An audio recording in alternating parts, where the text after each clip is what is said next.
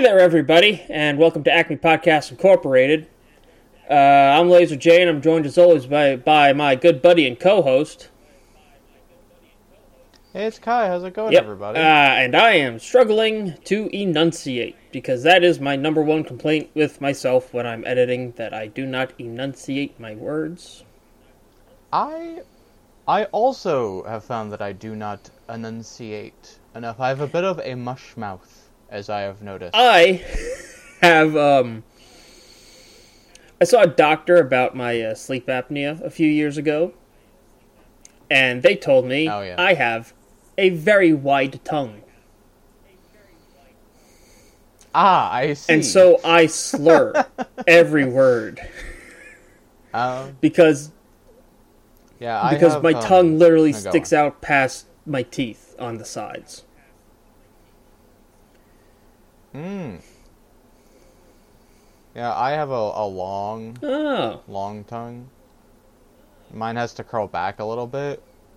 If I just let it sit naturally, it sits outside of my teeth in the front. Same. Mine just a little bit. I don't have Gene Simmons long tongue, but I've got permanent phlegm. Yeah. Yeah. I've also got buck teeth, which doesn't help. So yeah, it's understandable that I have a bit of a mush mouth. I just slur my words. On top of the tongue thing. It's just something I've always done. So I am... Yeah. I think we should both try and make a effort to be a little enunciate. If we can't do it all the time, enunciate a little more. There's one of those enunciate. They have those for actors before they go on. They say the little phrase that's supposed to help them with enunciation.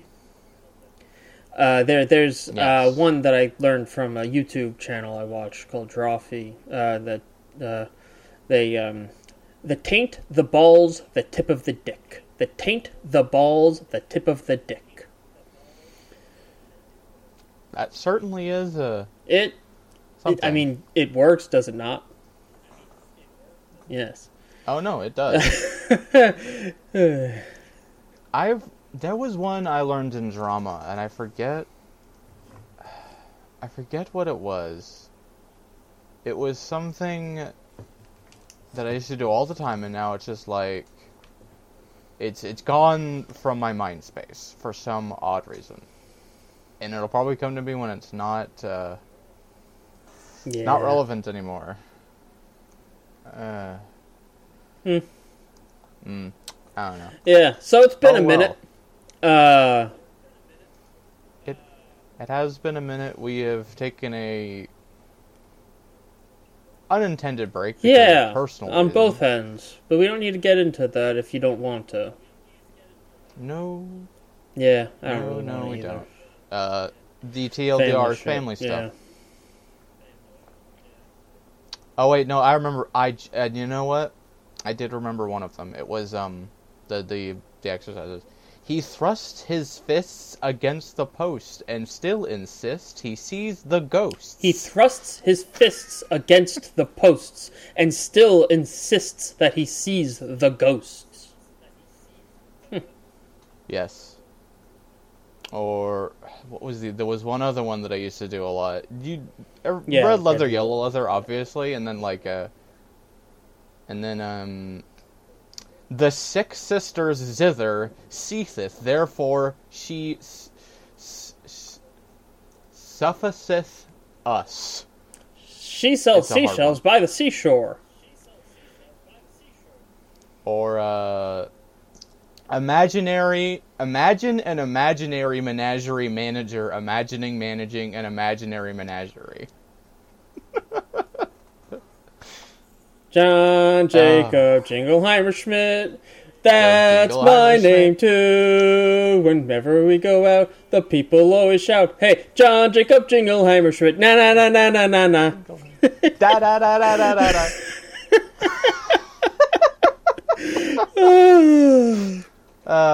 Yeah. We have fun here. But anyway, yes, we're back. We're back. Sorry about that. But we're here. We're queer. Yeah, Get used to it. Well, I'm queer. I'm boring. Yeah. Unfortunate. We're here, and we're back. And today we're talking about Cowboy Bebop and Cannon Busters, I believe. Yes. I have a shitty take on Cowboy Bebop. Wow. Unsurprising, as I am the lord and master of shitty takes on this show. At least I admit they're shitty takes, and it purely comes down to personal taste. It's true. We'll get into it. I'll say my short little piece at the start of it when we get to it, and then I will shut up because anyway, we got weeks. So let's do that. Kai, take it away. Okay, so where to start? Still making my way through Pat Starzak's playthrough of Elden Ring, because that's that was I was watching that as they were coming out, and yeah. Sheesh. Yeah, 12 episodes total, and each of them on average is like 8 hours long. It's a lot. It's good though. It's very completionist. Yeah. Did it? Oh, I know. Yeah. He just beat fucking Renala.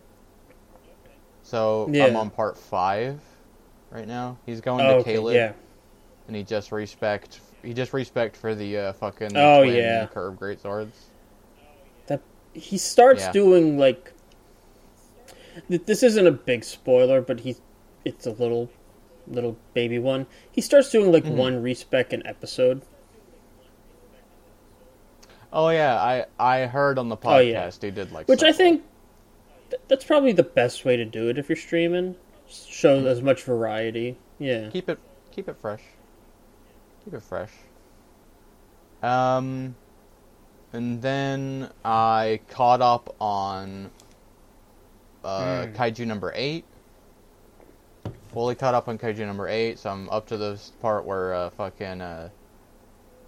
number 9 absorbs the dad, and we find out about him creating other kaiju, and the very, very big tease of turning number 10 into a weapon for one of the lieutenants. And I'm just like, I want to know what that fucking is. And also what the weapon of number 6 is. Yeah. Yeah.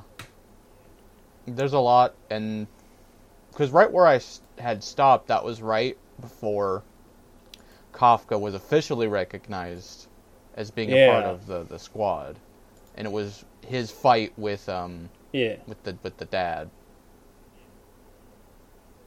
So that's where I had stopped. So there'd been quite a bit since I had actually last read it.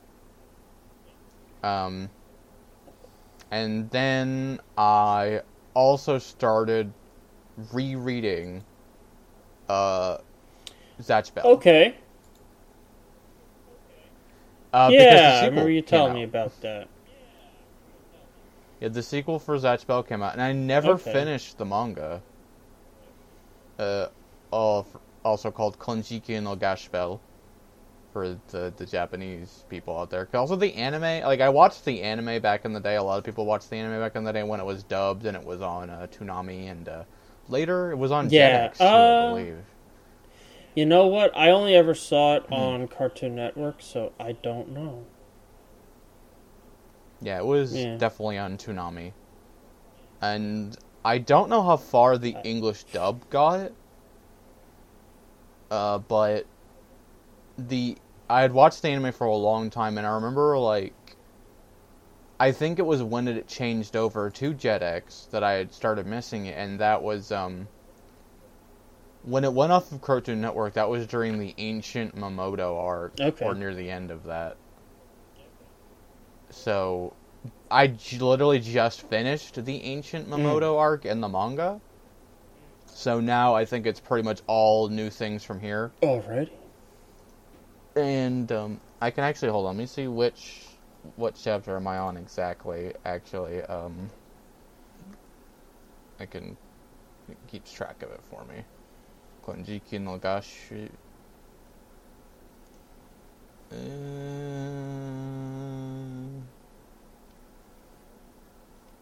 162, which is the end of the Ancient Mamoto arc. And the manga in total, I believe, is I can check, 323 chapters. Alright. So I'm like halfway through it. More or less. I don't know if we ever want to talk about Zatch Bell on the show. I'm curious. I've never watched. I don't think I've ever caught a full episode. So, but I have heard that it's like fun. So, it is very fun. I would describe it as take a bit of JoJo, a bit of Digimon, and you see, I was going to say, like, my appraisal of it as a kid, because I haven't really thought about it since I was a kid, was it's somewhere between Bobobo and Metabots. Kind of. There's a lot of, like, it has very much, especially in the fights, very strategic battles, and more in line with stands. Basically, the rules boil down to, you have the Mamotos, aka the demons. And there's 100 of them, and they're sent to the human world to fight in a battle. And whoever's the last one standing is going to be the new king of the demon realm. And each of the demon children are given a book, which holds all of their sealed demon power, aka their spells. And they cannot unleash that power without a human partner. And the human partner has to be able to read their book. And the book usually only starts with one spell, but it's unclear at first what causes the book to unleash new spells. But it is explained early on during the Ancient Mamoto arc that the book unlocks more spells based upon the strong wishes and desires of either the user of the book or the demon themselves. Like, it awakens a power that the demon needs most in that moment based on strong feelings. So it's a lot like Digimon in that way, where new powers are character development. And it's very rarely are fights solved through I powered a friendship my way through the fight. Okay. That does happen, because that's sort of like the crux is that the book is powered by literally the heart of the person holding it. So, like, it's literally love and friendship and all, but it can also be negative emotions too. Emotions in general. So it sets up early on that the idea of the power of friendship is the power source. But even like all the way up to where I am now, the fights are very interesting. Like, using, especially certain characters have to use their powers in super interesting ways and be tactical, especially because they can't use their spells infinitely. There's they eventually will run out of energy. And certain spells will use more energy than others. And the main character, Kyo, is inherently a very strategic person. And very smart. So a lot of the fights end up being very, super tactical. Even, early on, where there's only one or two spells involved. For example, really early on, there's a fight with a demon who tricks them into coming into a giant freezer locker, and the demon has a laser beam spell, and it uses the laser beam to refract the light off of the ice on the walls to make their attacks unpredictable. Okay. But it's also a double-edged sword, because the guy wielding the book is wearing a full-on Arctic outfit. Well, Kyo isn't. So it is both a battle of like I'm literally using the environment to my advantage in every way possible. I see. And Kyo defeats the demon by he notices that when the demon charges its laser, the energy gathers in his head. So he uses himself as a sort of like a distraction. No, he makes Gash like a distraction, throws Gash at him, and while that guy's distracted, Kyo thrusts like a metal bar into the demon's head, so that when he's about to charge, he fires a lightning bolt at the metal bar, and the power of his own spell and the lightning bolt makes him explode. Damn. And then that's... A lot of fights are like that in Zatch Bell. Yeah. Like, it's really cool. And then, how it's like stands is that, where stands are like, no matter how powerful a demon is, the wielder of the book is still like a normal person. So attack the one who wields the book, and how you win is you burn the other person's book. And then the demon disappears and returns to the demon world. Interesting. And that's the gist of Zatch Bell and what the appeal of it, and also it's weird goofball humor. It's on the level of Bobobo with its weird goofball humor. But I can say with confidence, Zatch Bell good. I have cried several times while reading it. Okay, maybe the. Do you think the English dub from back then was just bad, or? The dub is serviceable, but the Japanese. Okay, I mean better. that in like, not so much the dub, but like the localization. The localization, yes, it had to cut a lot of certain jokes. Understandable. Because they were like, not appropriate. Like one of the characters, Parco Folgore, his whole deal is that he's like an Italian like superstar, like singer. Is that the guy with actor. the duck one? Okay. Yeah, his he's one of the most interesting characters because his demon Kanchome has no direct combat capability. All he can do is transform or shrink or make illusions. So a lot of his fights end up being some of the more interesting ones because he has no direct combat capability. He, not the demon, but the guy that you're talking about. Sure, Parco Folgore, yes. I'm not going to be able to say that without seeing it written out. You don't have to. You don't have to. Folgore.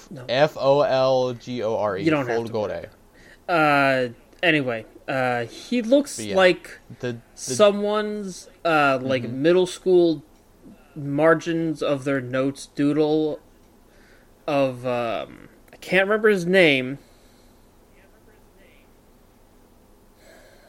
But he's the tight end in Ice Shield 21. Who's, that guy. Suzuna's older brother? Yeah, it's been a while since I've seen Same. Ice Shield 21. The Rollerblade girl's older brother. I know who you're talking about. I think his name's Tagaki. But, yeah. The names are gone. He looks like the middle school margins doodle of that guy. Yeah, there's some weird and fun and interesting. I don't mean that as an designs. insult. It's a very fun. It has some very fun character designs. It's not afraid to get absurd, and I like that. Yeah, much like One Piece. And then it's really one of the more interesting things about it is because it is a shonen battle series at the end of the day, and shonen battle series need a rival. Zatch Bell has multiple rivals because of the nature of its story, but also like it's like a friendly rivalry most of the time because Zatch makes friends with a lot of the other demon children that he thinks are nice, and he wouldn't mind losing to them at some point in the future. Because this is established early on, this is Zatch's whole goal, is when he becomes king, he wants to completely abolish the entire idea of demons having to fight to decide the new king. Because of another demon.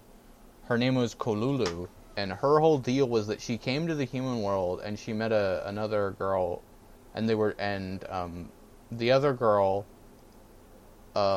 basically had super distant parents who only communicated with her through like a whiteboard most of the time. They were always gone. And she never felt like she had a real family until Kolulu came along, and Kolulu treated her like a big sister, and she treated Kolulu like a little sister. But due to circumstance, the girl was forced to read one of the spells from the book. And the thing with Kolulu is, because she was such a kind and non-violent demon, when she was chosen, she was given a second personality that would come out when the spells were cast that would fight. And was basically murder happy. And would destroy everything indiscriminately. But circumstances kept arising where she kept having to use the spells to either save Kolulu from not dying or being forced to fight. And then Zatch, in their fight with Zatch, he realizes that that's what's going on, because at first they think she's just another demon going on a rampage, but like, they don't know the circumstances. And when they do find out, Kolulu begs Zatch to burn her book. And then that's when Zatch decides to become a kind king that will never let anything like this happen again. And it's so fucking sad. There's a lot of that, though, because, like, we meet a lot of one-off characters or, like, side characters that are, like, they were doing a really good job of establishing the dynamics between humans and their book users. Because it can be really hard to do that when it's one thing to manage, like, a shonen series where it's, like, one combatant, but having to basically manage two combatants and making their dynamic interesting. And Zatchbell does a really good job of that most of the time. But I was gonna say the main rival character, Brago and Sherry, and they're really fucking cool. But I won't get into them and why they're cool until we actually talk about Zatchbell. But yeah, Zatchbell good. If you haven't read Zatchbell, go read Zatchbell. All right. Worth your time. It's worth your time. Let's see. The other things were, let's see. In preparation for the anime coming out, I was rereading a bunch of Spy X Family. And the anime came out of that. The first episode came out literally, I think, a couple days ago. It's good. If you're not reading Spy X Family, you're doing yourself a disservice. Just Spy X Family is one of the best mangas out right now. And the anime is also a very good adaptation so far. I'm glad to hear that. Yeah, the first episode is literally just the Anya being kidnapped stuff. And the second episode is going to be about the wife. Good. Yeah. Can't wait. I'm excited because SH Figure Arts announced that they're going to be doing a line of figures based on the characters. Oh, I wonder if the dog is going to be there. If they do, it will be a static figure, not articulated. Well, I think what would be the most appropriate is the Anya figure. Yeah, absolutely. Yeah, that is what it would be. Yeah, for sure. Trying to think if there's anything else other than that. Me and Adrian finished Silver Spoon. Nice. It was a fun time. Silver Spoon, good. I'm I should read the manga because the anime only covers so much. The manga's worth it. Oh yeah, no, I'm sure. I don't doubt it. It's Arakawa. I want to read her new manga. I haven't looked at it right now. yet. Just because of how Arakawa usually gets sick from overworking, I think I'm just going to wait till it ends. Because there will be, like, months between a chapter, and I will have forgotten what's going on. So I'm just going to wait till it ends. The only other thing, of course, is, like, I'm still keeping up on One Piece, and... Yeah, wow. I've seen the new form. That looks fucking crazy. Yeah, but you know the deal with the form? Also remember, I'm going through One Piece, so... Do you care if I tell you? I don't mind visual spoilers. I do care about contextual spoilers. It is, without exaggeration, one of the biggest fucking things that has ever happened in One Piece. It is insane. I'm looking forward to getting there. It's up there with like the death of Ace as one of the biggest things that ever happened in One Piece. Like I think it's even more important. But anyway, all I'm saying is that One Piece is fucking wild right now. And I'm loving it. And you specifically, Laser, will love what this new power-up I've seen does. some straight up Looney Tunes shit. Oh yeah, no, it's literally becomes a fucking cartoon. I just don't want to know more than what I know. Oh yeah, no, I won't tell you why he's a cartoon. I mean, he was always pretty Looney Tunes. You've heard my Luffy is a Popeye theory. Yeah. Okay. Oh yeah, no, it is. He is. But he's going from Popeye to fucking even more. Bugs Bunny at this point. Yeah. Yeah, and there's a reason, and it's one of the biggest plot reveals. I'm excited. It's wild. It'll be quite a while before I get there, but Where are you? I am chapter 127. Skypiea? Oh yeah, okay. So you're Alabasta. I've had to put a little bit of a pause on reading because I am debating whether I want to re-up my Shonen Jump subscription because the scanlation I'm reading has taken a huge dip in both scan quality and translation quality. So I have, if you want the one where I read it, I think they have really good scanlation. It's just, I'm sure it gets better. It's just this one patch that's real bad. Yeah, or old manga scanlations, yeah, I know, my dude. It's like always. Well, the thing was, it was really good for a while, and now it's just hit a rough patch. So I might just. Shonen Jump's still only like $2 a month, right? Okay. I wouldn't know. That's what it used to be. So I might do that. I mean, where I get it, it's literally just scanned versions of the Viz Tankobons. I know. Don't worry about it. I'll take care of it. I'll figure it out. It's not a high priority right now, but okay. So that's it for you? Yeah. Okay. That's perfect. I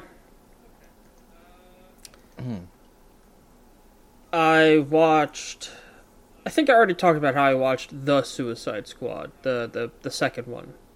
Yeah, The Suicide Squad, yeah. I think you mentioned that last time. Since then, I have watched Shazam. Shazam was Shazam was fucking fantastic. It's easily the best DC movie. I've heard it's fun. I've heard it's a fun one. It's real good. I love it. I watched Peacemaker, the series. I've heard good things about that as well. It's a James Gunn project, so it's got the James Gunn tone. One of the plot lines is the fact that Peacemaker ends up having to kill his white supremacist vigilante father and his white supremacist buddies. And there's a lot of slurs. Nice. Including the F slur a couple times. Because Peacemaker, despite, not wanting to be racist or bad, wants to be a good person, but does have the emotional maturity of a 12-year-old who listens to hair metal.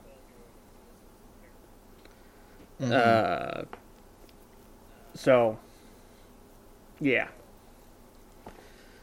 There's that. Got it. But outside of the slurs, the white supremacists get killed, so that's nice. I like James Gunn. I like his style. Asterisk exceptions, of course, but Peacemaker was a lot of fun. I am hoping for a season 2. I heard that there was a very specific rant about Batman. He goes on rants about all of the Justice League.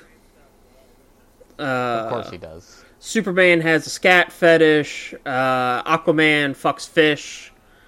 A whole bunch of... Yeah. Right from the mouth of one Patrick Boivin. What else? I finished Aquaman, King of Atlantis, the animated trilogy.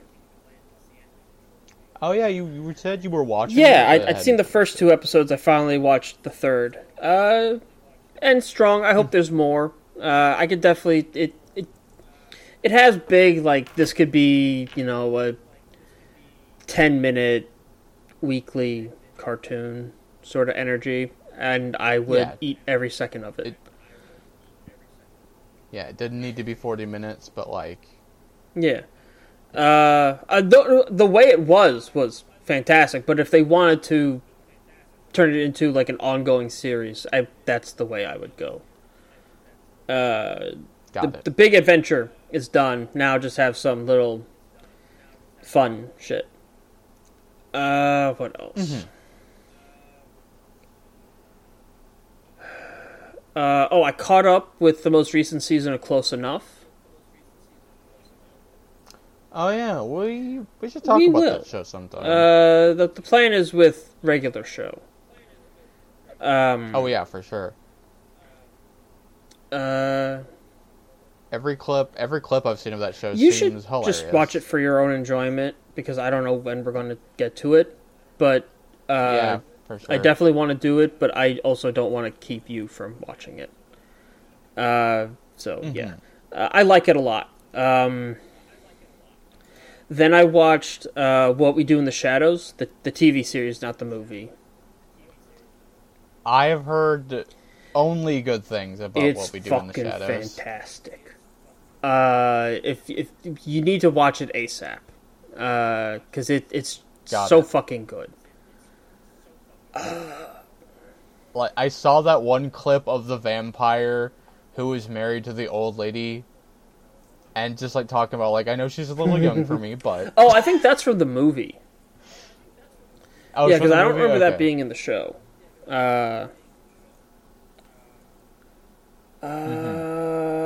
What else?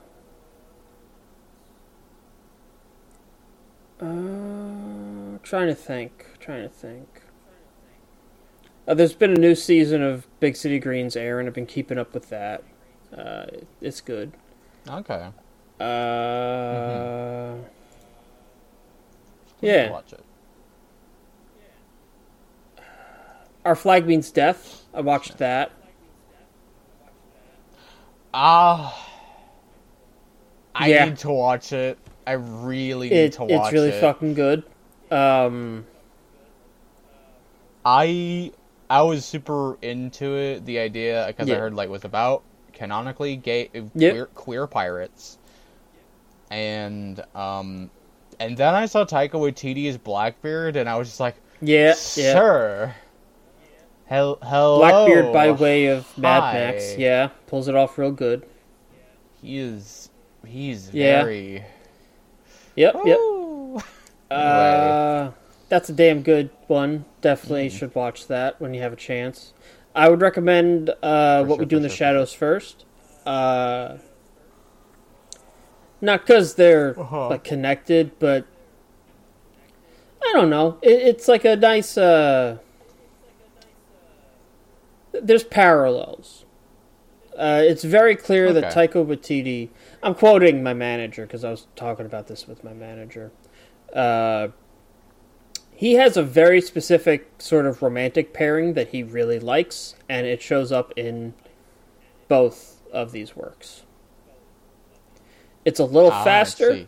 Actually, it's much faster in Our Flag Means Death than it is in What We Do in the Shadows, because it has not reached a point of realization in What We Do in the Shadows yet. It's slow burn. He loves slow burn. Got it. Yeah. I feel like there was something else I watched.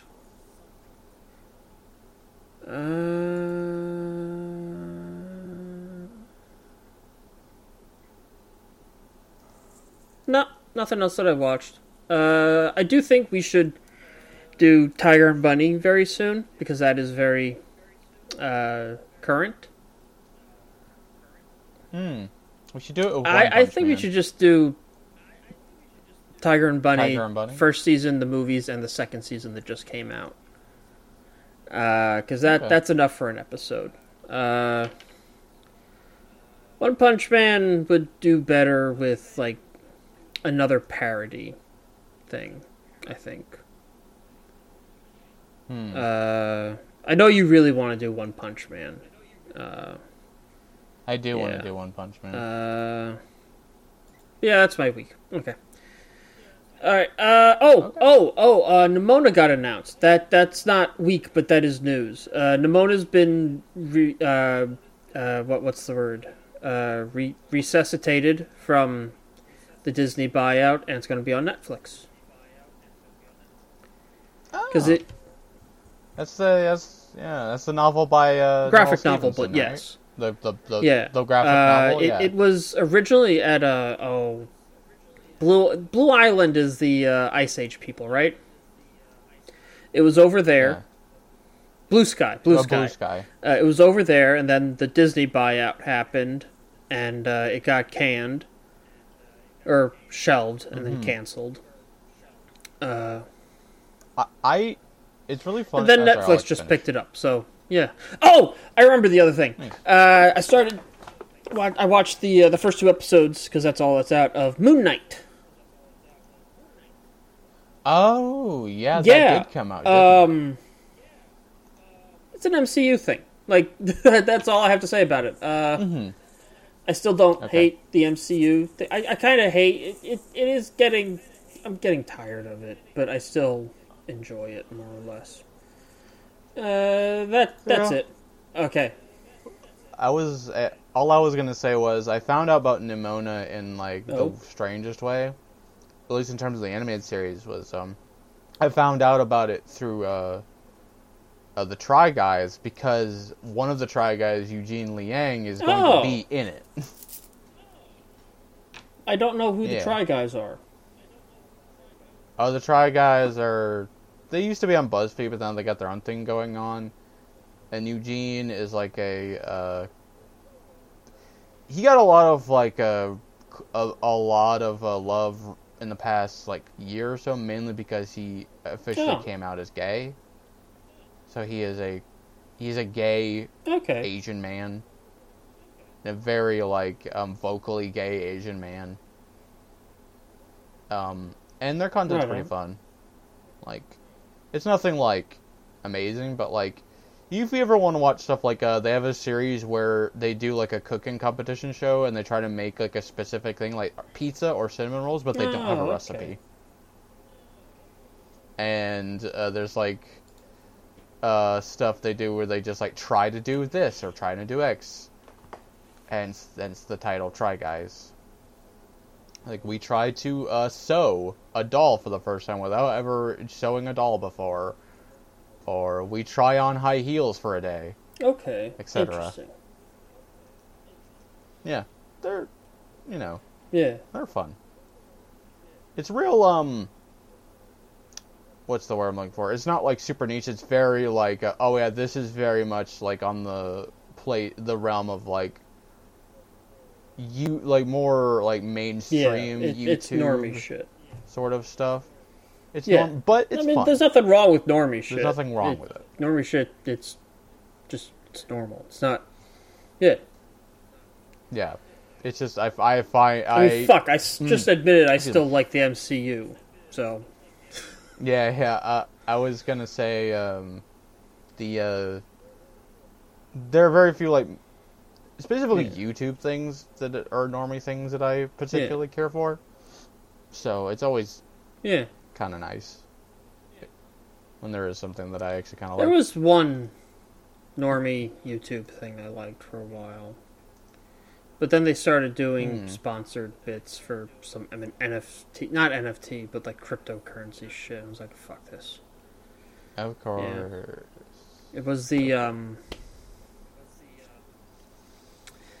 They dropped shit from that tower. Oh, those guys. Yeah, I can't remember the name. Yeah. I just like watching shit get dropped from real high. Like, that's fun. I want to do that. You know what? This is just not related to my week, but a recent YouTube thing that I'm into. There's a YouTube channel called Colin Furs, and he's been doing this project where he's been digging a tunnel from his workshop up into his house, and it's great. I'll send that to you. Yeah, so that's funny. He's like an engineer, and he does a lot of like wacky shit. Like he made like the unfolding like umbrella shield from Sekiro, but like real life and shit like that. He made like a bicycle, but like instead of tires, it has a bunch of like feet. Weird shit. I think I've seen the foot bicycle. I think I've seen that one. Yeah. He's fun. The 14 leg bicycle. He also made like a Star Wars. He made Luke some fucking his little hover thing on Tatooine. Like he made the car and made it a little hover. Yeah, he made like the little hovercraft. Pretty cool. Land speeder, that's the word. He made the land speeder. Yeah. Very cool stuff. Nice. But yeah, I'm just gonna send you a link to this channel. I want to see the tunnel shit.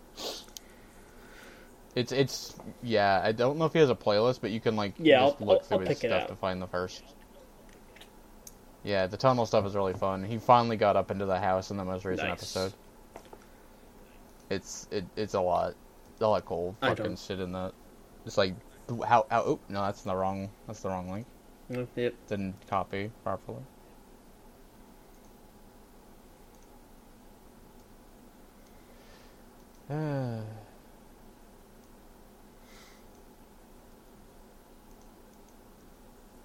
Right on. There we go. All right. Yeah. Anyway. So upkeep. We'll start with Amphibia, and then we'll go into Owl House. Okay. Both shows are back. And we're not going to go over the most recent of each. Circumstances have not allowed me to watch the most recent. So we're recording this on April 11th. So the most recent Mother of Olms and Grimes' Pupil for Amphibia, and on Owl House it's Reaching Out. Yeah. Reaching Out? Yeah. Those are the ones we're not going to talk about. But we're going to talk about everything since both shows have come so that back. Means for Amphibia, it's going to be Escape to Amphibia, Commander Anna... Oh, God, my dog farted. Again, it's just the time of night, man. Okay, sorry. It's just that time of night. So, Escape to Amphibia, Commander Ann, Sprivey, Sasha's Angels, and Olmtown Road. Yes. So, feelings. Wow. Feelings.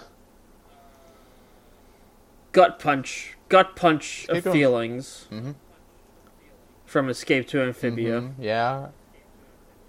Yeah, Escape to Amphibia was a lot, especially when Anne had to say goodbye to her fucking parents. I love seeing all the characters, human characters we had met up to this point, just like team up and like sneak into this government facility. Especially like the, I love how everyone was just so on board, even like the Thai moms. It was fucking hilarious. Yep. But yeah, we got finally got the portal working, and apparently Anne can like power it, which I guess is not that weird because the gemstones were the thing that made it work in the first place. But it is interesting. I'm surprised we haven't gotten an answer about the stones, but I guess that some stuff might be in the most recent episode. Yeah, there's a little of it in Mother of Olms. I'm not gonna go into detail, but it doesn't have. Actually, no, it does. It does. It has the most important information. Yeah. Lore. Doesn't have the information that I wanted, but it does sort of explain the gems a little bit. Got it. Yeah. I'm just glad that like fucking she got to say goodbye properly, and then I also loved at the end of that episode when fucking Mrs. Boone Choi was just like, "All right, you sit down here, mister, and I'm gonna tell you everything that's going on right now." Fucking love Mrs. Boone Choi. I want the Boone Chois to have their own spin-off. Yeah,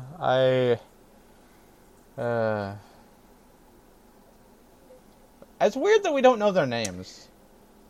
Yeah. Right? We just know them as Mr. and Mrs. Boone Choi. I don't think we know what their names are. I am checking that.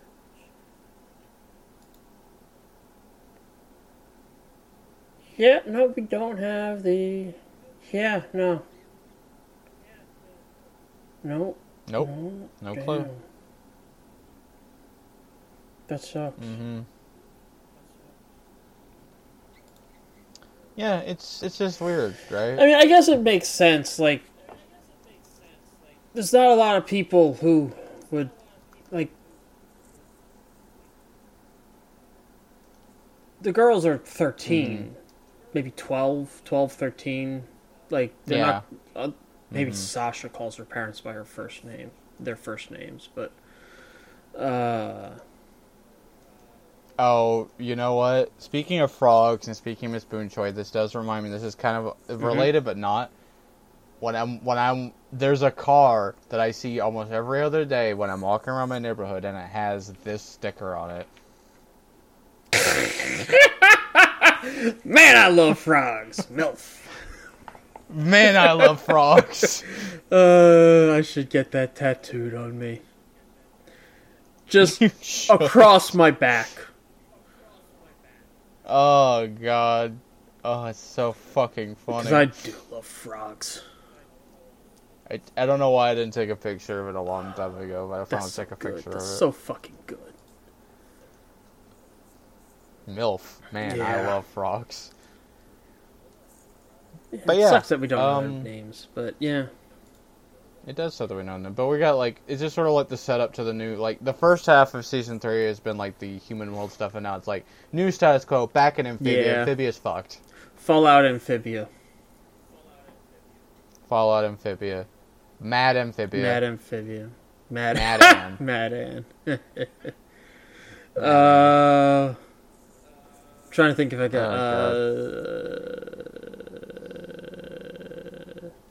No. Amphibia 2033. Amphibia 2033. Amphibia Beyond Thunderdome.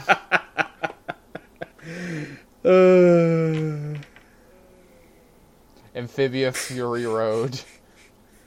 No, it would be Mad Ann Slimy Road. Yeah, Mad Ann Slimy Road. Oh god. Escape to Amphibia is literally it's like the Toad Warrior. The Toad Warrior. We got it. We did it. Boom, baby. Got a good one. Throw enough fucking spaghetti at the wall or the fridge, and eventually we do have to mention the original post-apocalyptic movie, which is A Boy and His Dog. So, A Tadpole and His Spider. Yeah, Tadpole and a Spider. Because spiders are like the only pets we've actually seen. Yeah, Mad Ann Toad Warrior. Yeah, that's a good princess. Okay, so that brings us to Commander Ann. Sasha doesn't want to be in charge because guilt. Ann doesn't want to be in charge because she's not good at being in charge. She's not good at giving orders. She's like a good fighter, and she's inspiring, but she's not exactly like a person who. Yeah, she doesn't orders. Like being in charge. Exactly. And I like that dynamic. Oh god, Sasha. I wanted to hate Sasha so much. And they do a good job of redeeming her. I'm fucking tired of redemption arcs. Well, it's like I was tired of redemption arcs because they were being done badly. Even when they're being done well, I'm still just like, oh my god, just give me a character I can hate. Well, you can hate Andrea. But they're making Andrea slightly, not redeemable, but he's clearly not in charge. He's clearly not making the thing. He's the shot. Yeah, he's being pushed around by this ancient singularity. Yeah. Also, not to get into Owl House, but boy is Bellows not redeemable in any fashion. No. Fuck Bellows. But anyway, we'll get to that. But okay, the difference is that with both Andreas and Bellows is they're not constantly around for you to hate on.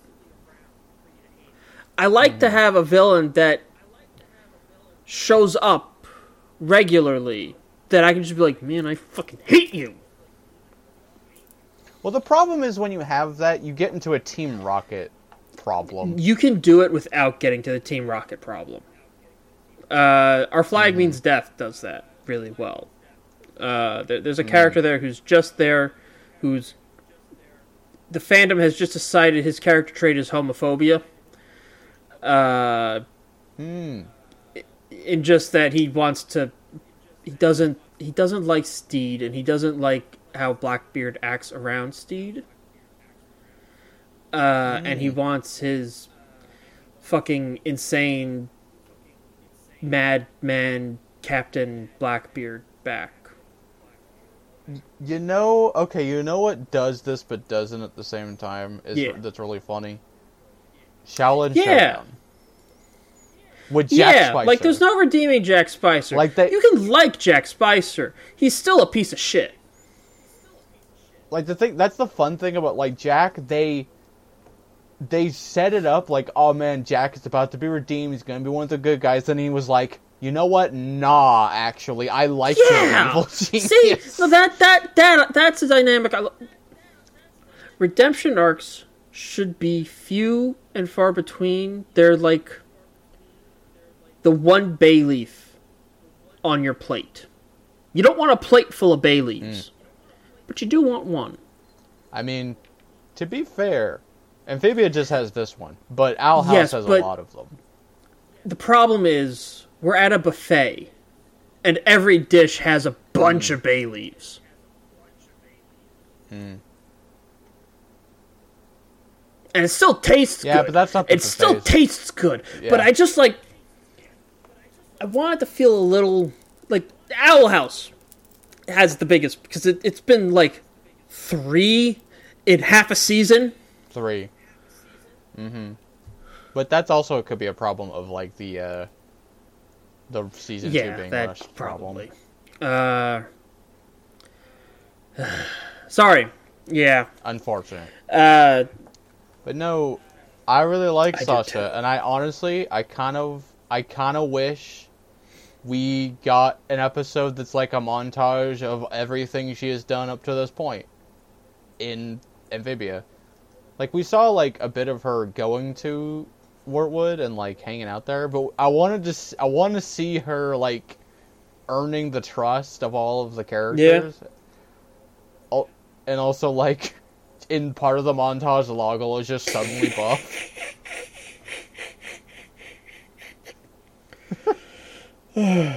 Loggle. Someone pointed out, like, that shit about Loggle. Someone posted a screenshot of buff Loggle, and then the statue of Loggle from the first time we see Loggle, where it's just him but buff. Yeah. And then someone was like, living the dream, Loggle. Living the dream. You gotta visualize your goals. Yeah, I like how... But you know what? I'll tell you this much about Amphibia. Even though you're not, tired of the redemption, like, Amphibia gave you a real hard swerve where the traitor was Mercy. Oh, yeah. No. You know? I don't want, like... I fucking love this show. This is still one of, like, top 3 currently airing shows. This is in the top 3 for me. Sure. I don't quite know how I want to order. No, Craig of the Creek's number 1. That is my favorite. Then it's the Owl House. Then it's either this or the Owl House. It's really just like... Depends on what day you ask. They you know what? Actually, it could be just a tie at number 2, and number 3 is Big City Greens. Anyway, but like, I love Amphibia. It's just I just wanted a chance to rant about a complaint I have with modern storytelling. Current, not modern, just current fad in storytelling of redemption arcs, yes. For a long time, I was sick of redemption arcs, but that was because I had seen so many of them do badly. But, yeah. I am of the opinion that the gold standard for redemption arcs is because that was the one that set off the fad. Well, that and, like, fanfic Yes, culture. but I mean, like, that's the one that set it off in the industry. Animation industry, yeah. Everybody needs to have a redemption arc. Everyone wants to have a redemption arc. Yeah. And the fanfic culture of, like, I really like this character, so I want to redeem them. Exactly. It's like that. But yeah. This was a really good one, mainly because I liked seeing Anne and Sasha together again. I liked that we got to finally, like, address the Sasha thing. And it wasn't just, like, we didn't have to wait for the Sasha Anne thing to be addressed. I honestly thought we were going to get, like, a couple of episodes of them kind of, like, dancing around it and then addressing it in another episode. Yeah, that does not seem to be what Matt Braley likes to do. No, and I appreciate that about him. And it's Spryview was just fun. There's nothing wrong or, nothing. I don't have too much to say about Spryvie. Yeah, Spryvie. We've all known a Spryvie.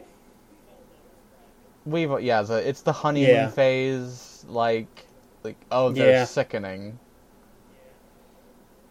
I know people like that. We've all known people like that. You've been people like that.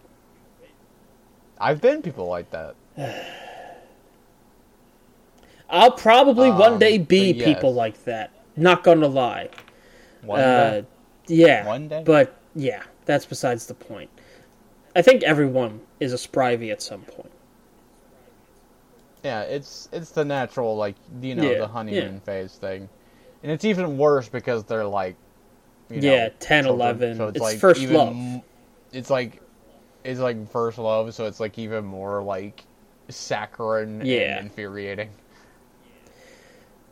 But there's not much there. It's just this is... Yeah.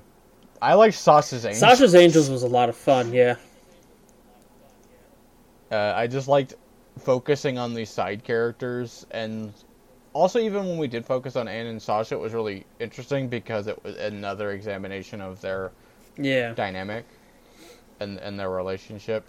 And it's sort of is a continuation of the Commander Anne thing, where it's Sasha has to make the hard decisions because she's the leader. Yeah. Which I think is a cool thing for her character. I will say, there's also a bit of just...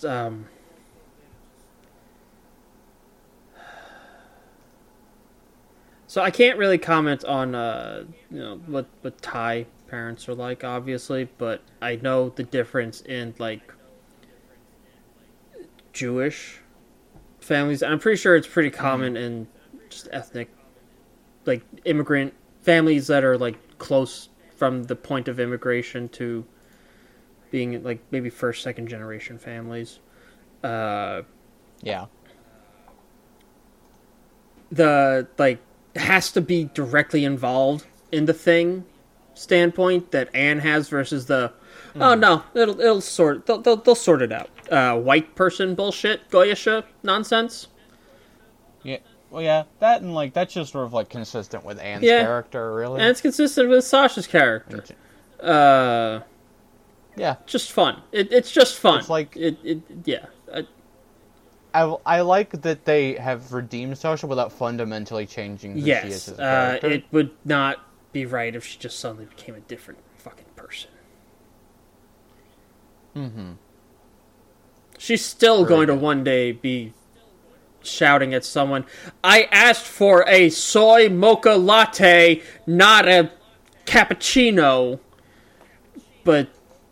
And then she says that, and then she sees that the girl's having a hard day, and she's like, you know what? It's fine, actually. That's Sasha. It's she'll complain, and then she'll be like, you know what? I'm being kind of an asshole, No, she's going to complain, and then she's still just going to leave a big tip. That or that. One of the two.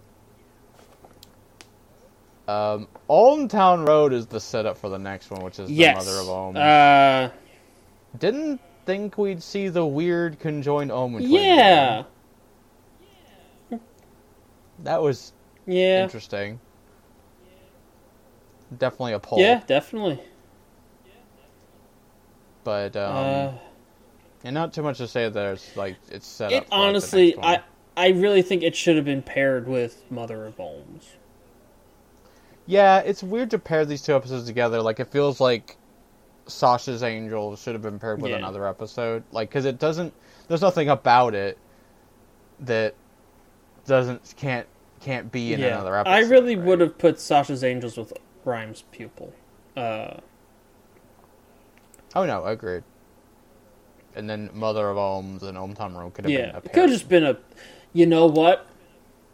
They probably have, a set number of, full half-hour episodes they can do a season.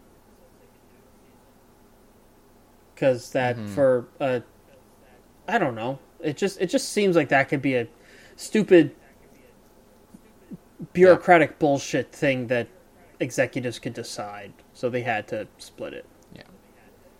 we also know the names of the next two episodes. After Grimes People, it's the Root of Evil. And then the Core and the King. Okay. Newts in Tights. Fight. Yeah.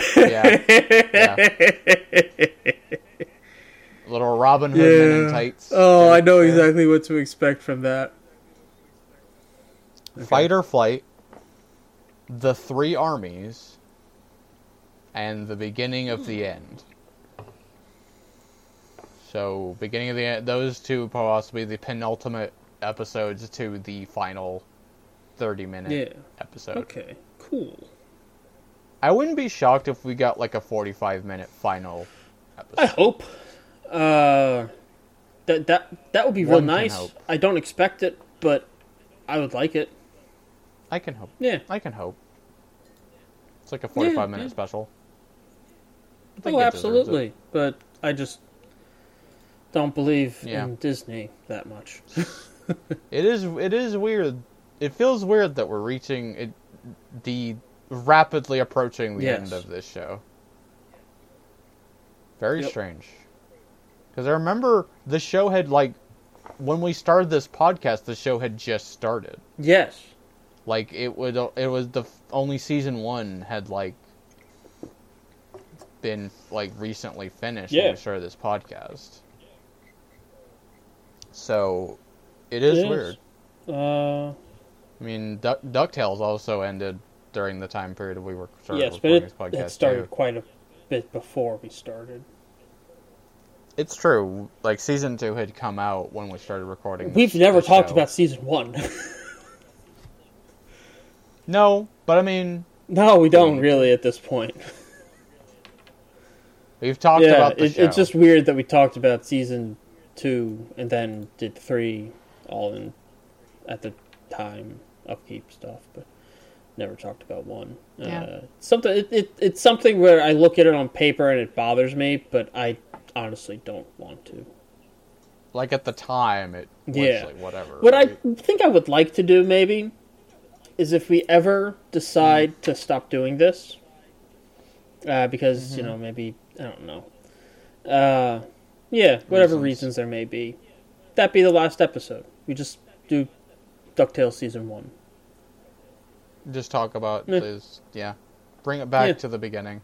Maybe watch some more Brave Star. Yeah. And another Alvin and the Chipmunks thing. God, that'd be, there you go. Back when we had the weird format of the 3, and like you would watch one, I watched the other, and then we'd watch the third one we watched together, like the weird... I still like that format. I understand why people didn't like it, why we don't do it anymore. I still like the 3 things format, personally, but whatever. It's just because it, like, didn't lend itself to, like, back and forth conversation. It was usually, like, one person... Like, on the segment where the person watched the thing and you didn't, like, you would just be like... Yeah, I've been workshopping, like, how to improve that. Like, maybe turn into, like, an interview sort of thing. Like, one person has a set of questions that they ask the other person to sort of make the conversation more two-sided or something. I don't know. We might be able to do that for when we do the episodes that we want to do about, like, stuff like... that was the intended format stuff. For that. Yes. For sure. Another idea I had was maybe, like, rather than potentially make it something one person hadn't seen, we make it, you choose something for me to watch, I choose something for you to watch, and then we choose something to both watch. Compare notes. That could also be a way to do that format. It's a moot point. We're not going back to that. I would like to do one episode like that, actually, just to see, but we're not going back to that format. Mm-hmm. Yeah, I like the 2 shows, but like then the 2 shows are like tangential related in some capacity. It does make for... It's certainly easier to make titles. Yeah. Yeah, for sure. Because like it was also like back then we were doing 3 shows and like they had nothing in common. So it was like there's no the idea of like 2 shows or 2 movies or like a show and a movie that like have relation to each other, like either genre, writer, themes, studio, themes, etc. Yeah. I think that's absolutely. It's a good anyway, let's move on to Owl House. We got Follies at the Follies at the Coven Day Parade, Elsewhere and Elsewhen, and then Any Sport in a Storm. Elsewhere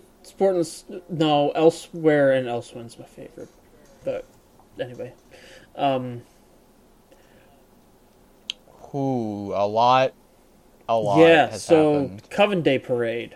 Rain again. And we saw the plant Coven leader.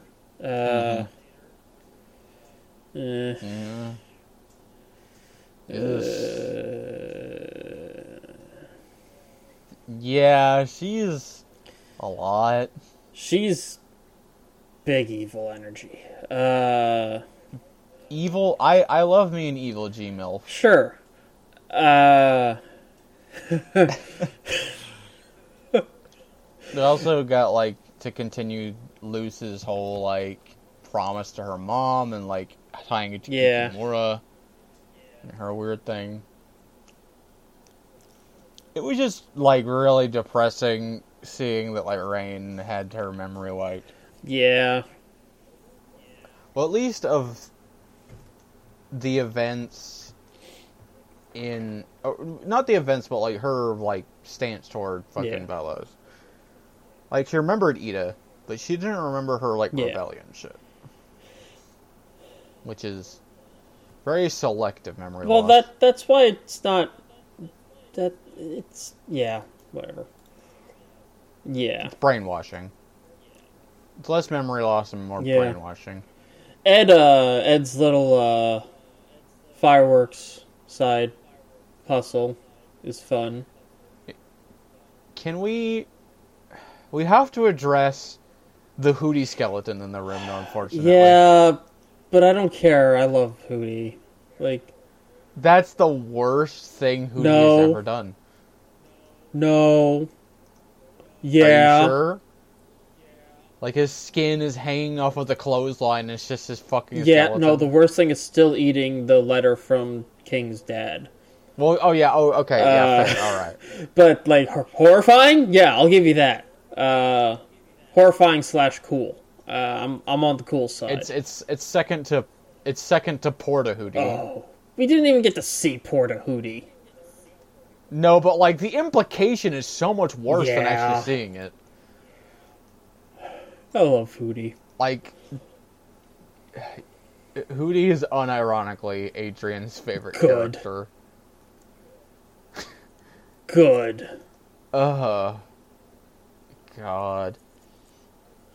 The one that I was most excited about was Elsewhere and Elsewhere. Lilith. Because we finally... Well, Lilith, I... Love Lilith. I love Lilith. I love Lilith.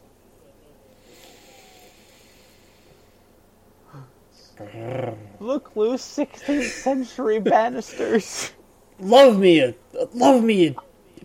completely just nerd about the most mundane parts of history. Love it. I can't believe we got a Dora the Explorer reference. Her Palisman was even a fucking monkey. A purple monkey. Who's? The Lilith teacher at the her rival, that lady Jorah.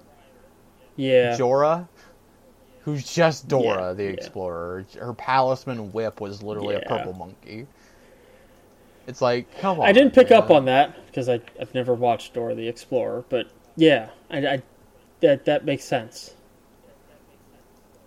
Did you pick up on the fact that she was Dora the Explorer at all? Wow. I don't think about Dora the Explorer like ever, dude. I mean, yeah, but like it's so fucking like obvious. Yeah, I didn't pick up on it, my dude. Man, that's on me. That's wild. I'm hindsight, having it pointed out. Yeah, no, you're absolutely fucking right. I just didn't pick up on it at all because I'm oblivious. Yeah.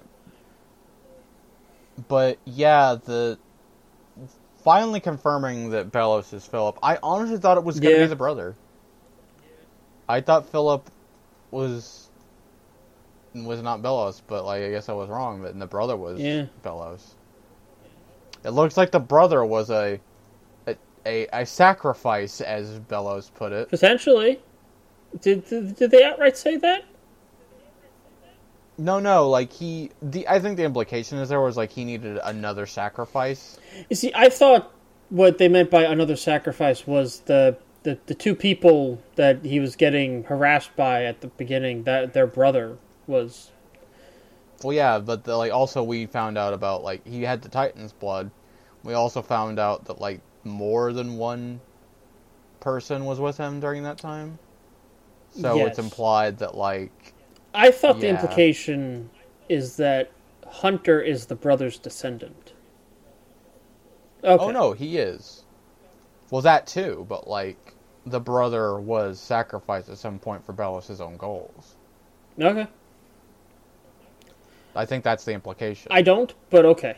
And I think they probably just split up. They just, like, parted ways. Well, then Alright.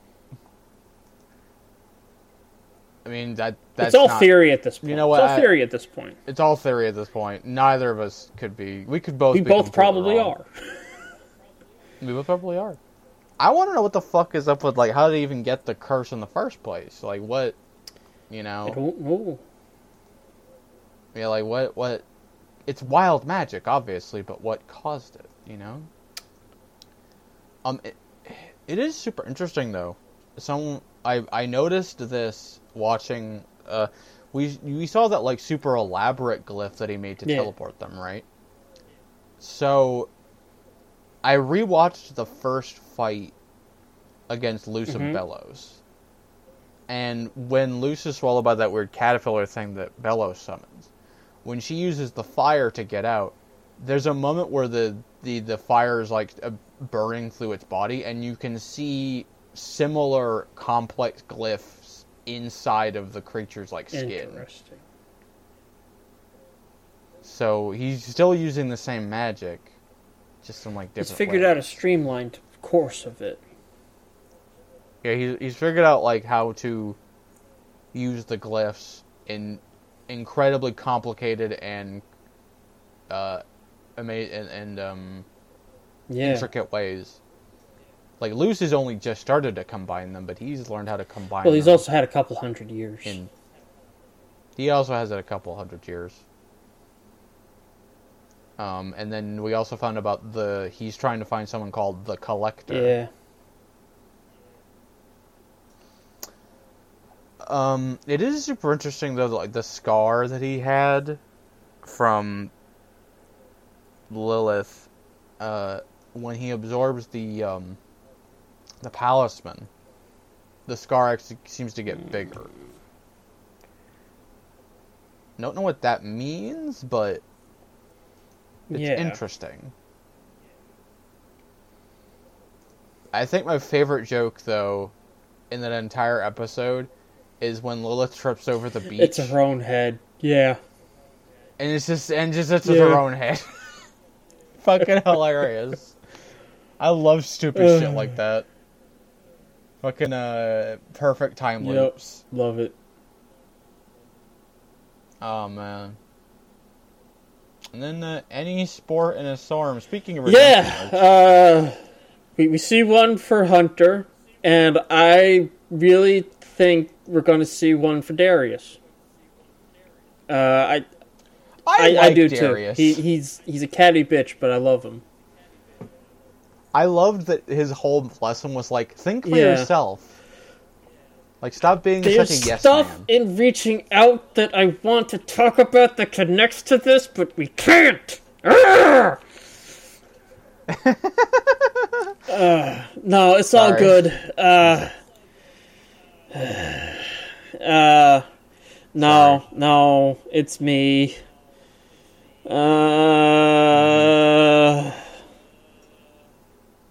Anyway, Hunter makes friends. Hunter makes Willow friends. has a new hairdo. She's buff now. Strong. Viney's back. It's been a while. Oh yeah, Viney's back. It's been a while since we've had a fucking Willow episode. Good for Willow. Her. I like Willow. This was a good episode for her. Also, I love Steve. Steve is... There's a... You've seen Morning Mark before, right? He had a funny little thing where, like, Steve is obviously being set up to be, like, the character who dies to motivate the main cast to go on, sort of bit. And I really hope I hope he's wrong. I like Steve. Steve's great. I love Steve. Steve is starting to regret his life decisions. Steve. Fucking love Steve. Also, now we have all the episodes, so now we have the whole message. Oh! Like, how each of the episode... it's seek the key, and which was the first half, and then the second half is fear the lock. What the fuck that means, I don't know. It's a mystery. It's a mystery. Which we'll have to find out later. Scar got to do something. Scar's always just been like a background character. She's still a background character here. Like, she didn't say much, but... No, she got to do stuff. It's like... There's like a fanon thing about her where it's like she has a crush on Willow. I've seen that. Yeah. Yeah, I like it better than people shipping her with fucking Basha. Yeah, Basha? fuck that. I'm also here for the Hunter, fucking Willow. I still prefer Hunter Edric. But yeah, if I had a second choice, it'd be Hunter Willow, I guess. This also, can we kind of just say, Hunter, my guy, my dude, did you sew those socks yourself? You sewed socks that look like your palisman. You are such a fucking dork. Like, here's the thing about Hunter that I love, is like he's getting a redemption arc and all that, and it's like, it's so hard to hate him when he's such a fucking loser. He's like, he's so pathetic. I like Hunter a lot. I love Hunter. He's such a sad little meow meow. Dumbass. So dumbass. Fucking love him. Of course, teenagers must respect authority, just like me. Well, what do you... The most was still fucking Eclipse Lake, where he's like, oh, this is my grave. Want me to dig you one, too? Like, dude, you need therapy. Like, oh. Anyway, I think that's upkeep. Yeah. God, I really want to... I really want I know. to hear your thoughts on Reaching Out, because it's really fucking good. Mm-hmm. I will only say one thing about it, without really... It continues to feed this, just like in the background. I really like Alador, just like conceptually. Yeah. He doesn't get to do much. He doesn't show up much. Mm-hmm. But every time he does, I'm like... I was Reaching Out. I like you. It's Alador, isn't it? Yes. Yeah. Okay. Do you want the plot synopsis for that one? No, I'll find out. Okay. Yeah. Al's in it. I like Al. Yes. I like Al. Al's fun. Al... No, fun is not the right word. I just like Al. That's all. Mm-hmm.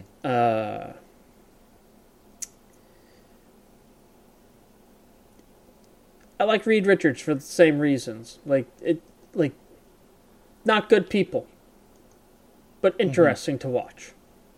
Yeah. Not totally detestable. Just. Well, Reed is, but It really depends on who's writing him. yeah, it's true. That's with all comic characters. It really depends. Like, I only like Moon Knight about half the time. It's true. He rides that line between tall, random humor and like actually funny. Oh no! You're thinking of the meme account that posts edited frames of Moon Knight comics. He doesn't actually scream random bullshit. Go. He doesn't actually. He doesn't say that thing about Dracula owing him money. No, that's an edit. Damn. That's Moon Knight Core on Facebook. Got it. It's all just memery. Moon Knight is literally just Daredevil who kills.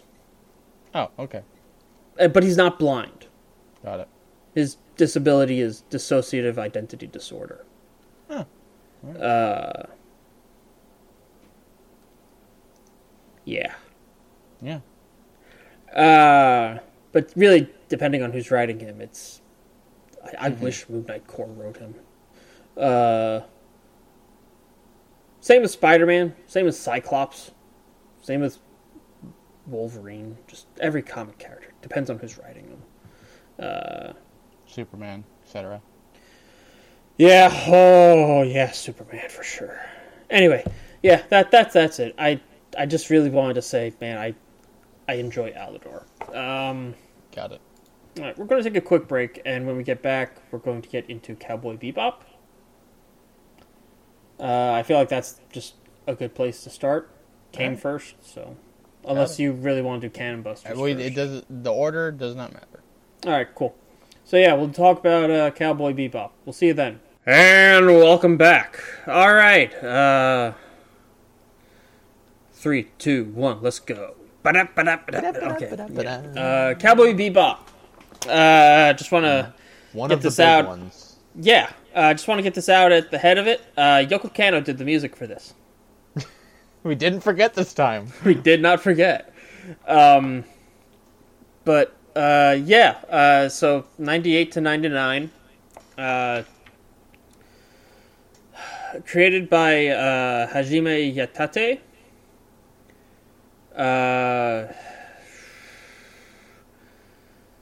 Directed by Shinichiro Watanabe, Yoshiyuki Takei, Ikuro Sato, Kunihiro Mori, Hirokazu Yamada, and Tetsuya Watanabe.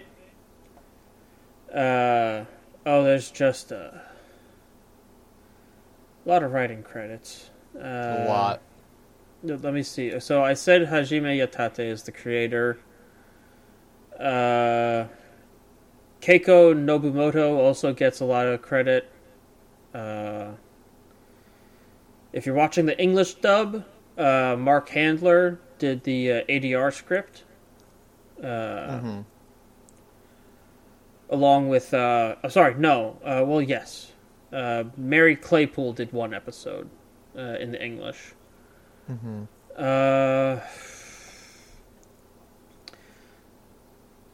I don't feel like going through the cast because you got both the Japanese and the. We don't have to. We watched the dub, so we don't. We should only really talk about the dub. Okay, so Steve Blum is Spike. This is like the Steve Blum role. Yeah. Bo Billingsley as Jet Black. Wendy Lee as Faye Valentine.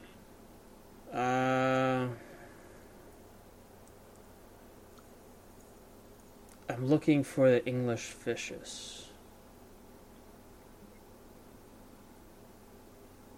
Do you know off the top of your head? Oh, it's Skip Skelrick. Skip Skelrick? Alright. Yeah, I always remember he's one of the only ones I always remember the Japanese, because it's Norio Wakamono. Yeah. And then Ed is Melissa Fawn. Yeah. I think that's enough cast. And then Yoko Kanno did the music. Just gonna say that again. Julia's Mary Elizabeth McGlynn, I want to point out.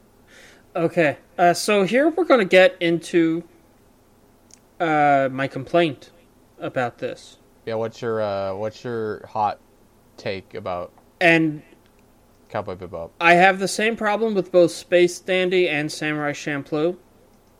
Right. I don't fucking remember any of it. I watched it twice, and none of it stuck with me. That does sound like a you problem, yeah. It is a me problem. It is on my end. I've talked about this with another friend, actually. Well, I had a few tweets with another friend about this. But it just didn't...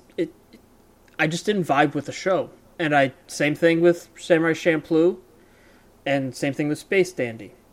I don't remember jack shit about either of them. I don't remember who shows up. I don't remember what they do. I remember the blue goo in the fridge. From Toys in the Attic, yeah. Yeah. I also want to point out we did also watch the movie for this. Yeah. I don't remember anything about the movie. I remember a lot from the movie. Yeah. This is going to be a lot of you just talking, because I don't remember jack shit. I'm sure you will when I start reminding you. I don't know how you can forget the fucking episode with the killer clown. Fucking Pierrot Le Fou. And he had like the magnetic like shield around him, and he like laughed like a maniac, and Spike fought him in a fucking amusement park. I mean, half the time I say the name Spike Spiegel, I think of Jet. I get them confused. Wow. Like, I just think Jet should be named Spike, and Spike... I don't know what Spike should be named. I just look at Jet and I'm like, that guy's name is Spike. I don't know how to respond to that. Truly. I just don't vibe with it. It just doesn't... It does nothing for me. I watch it and I'm like, and then it's done and I remember nothing. I retained nothing. Well, except for the theme song, obviously. Well, yeah, the music stands out. The music's the only thing I really like. I mean, there's also, like, as I'm watching, I'm like, this animation kicks ass. Well, yeah, it's a really pretty show. Yeah, but I don't remember anything about the plot. I mean, there's not a lot to remember, to be fair. I mean, okay, I don't remember any episode plots. I don't remember any details. I just remember every so often thinking, that was really cool animation. I don't know how you could forget the episode where at the end of it the eco-terrorists get turned into monkeys. I don't remember any of this. And I watched it twice. In these past 4 weeks, I watched it twice. You don't even remember fucking the trucker lady? No. Wow. It's like it just washes over me. I don't... That is such a, like... It's honestly fascinating how, like, a show can so... Like, you would think you would remember something. You know? Especially if you've watched it twice. That's such a weird thing to happen. I don't think I've ever experienced or like I've only ever experienced it with shows I've found utterly boring or bad. Like nothing. Not that a show that I didn't vibe with. Like usually, I'll at least remember a couple of things about it where like, oh yeah, it just wasn't for me. But I'll remember it. You know? Yeah, no, I just like, and I don't. It's such a weird phenomena. I don't remember any... The only name from Samurai Champloo I remember is Mugen. Mugen, Jean, and Fu. Yeah. And the only name from Space Dandy I remember is Dandy. Well, yeah, because it's in the title. Yeah. I call... The name I actually call Spike most of the time is Cowboy Bebop. He's Cowboy Bebop from Cowboy Bebop. He's John Halo. Yeah. And then I look at Jet and I'm like, that's Spike. That guy's name is Spike. That is so weird. I think I just don't like the director or the creator because it's the same creator for all three, right? Well, he also did Stardust Memory and Macross. I like Macross and Stardust Memory. So like, it's not the director. You just don't like. I also don't remember the names of any of the characters from those, but I remember the plots. Well, I mean, Gundam names are hard to remember as it is. Yeah. To be fair about the Gundam thing. Yeah. Also, Gundam I'm names bad are fucking like Quattro Vagina. Yeah. I'm also just and there's 2 Quattros in Gundam. Yeah, there is. There's also just not good with names in general.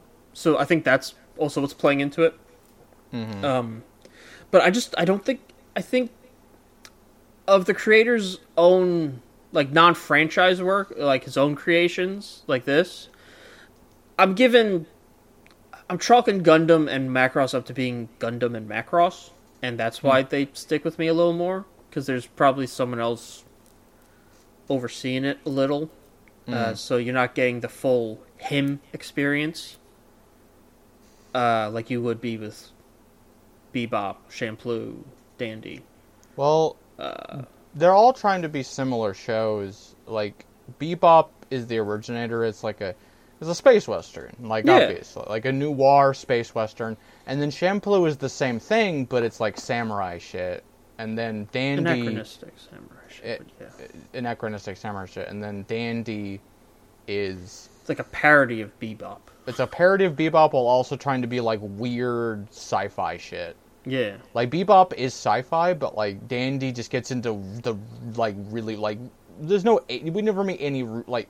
When we meet some aliens in Bebop, we don't get into weird alien shit, but we get into a lot of weird alien shit with fucking, Dandy. Yeah. And Dandy's also way more silly in terms of its tone. Yeah. I mean, I remember the overall tone of Dandy. Yeah. I remember that.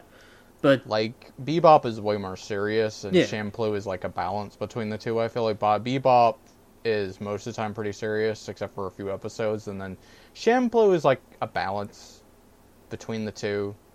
Yeah.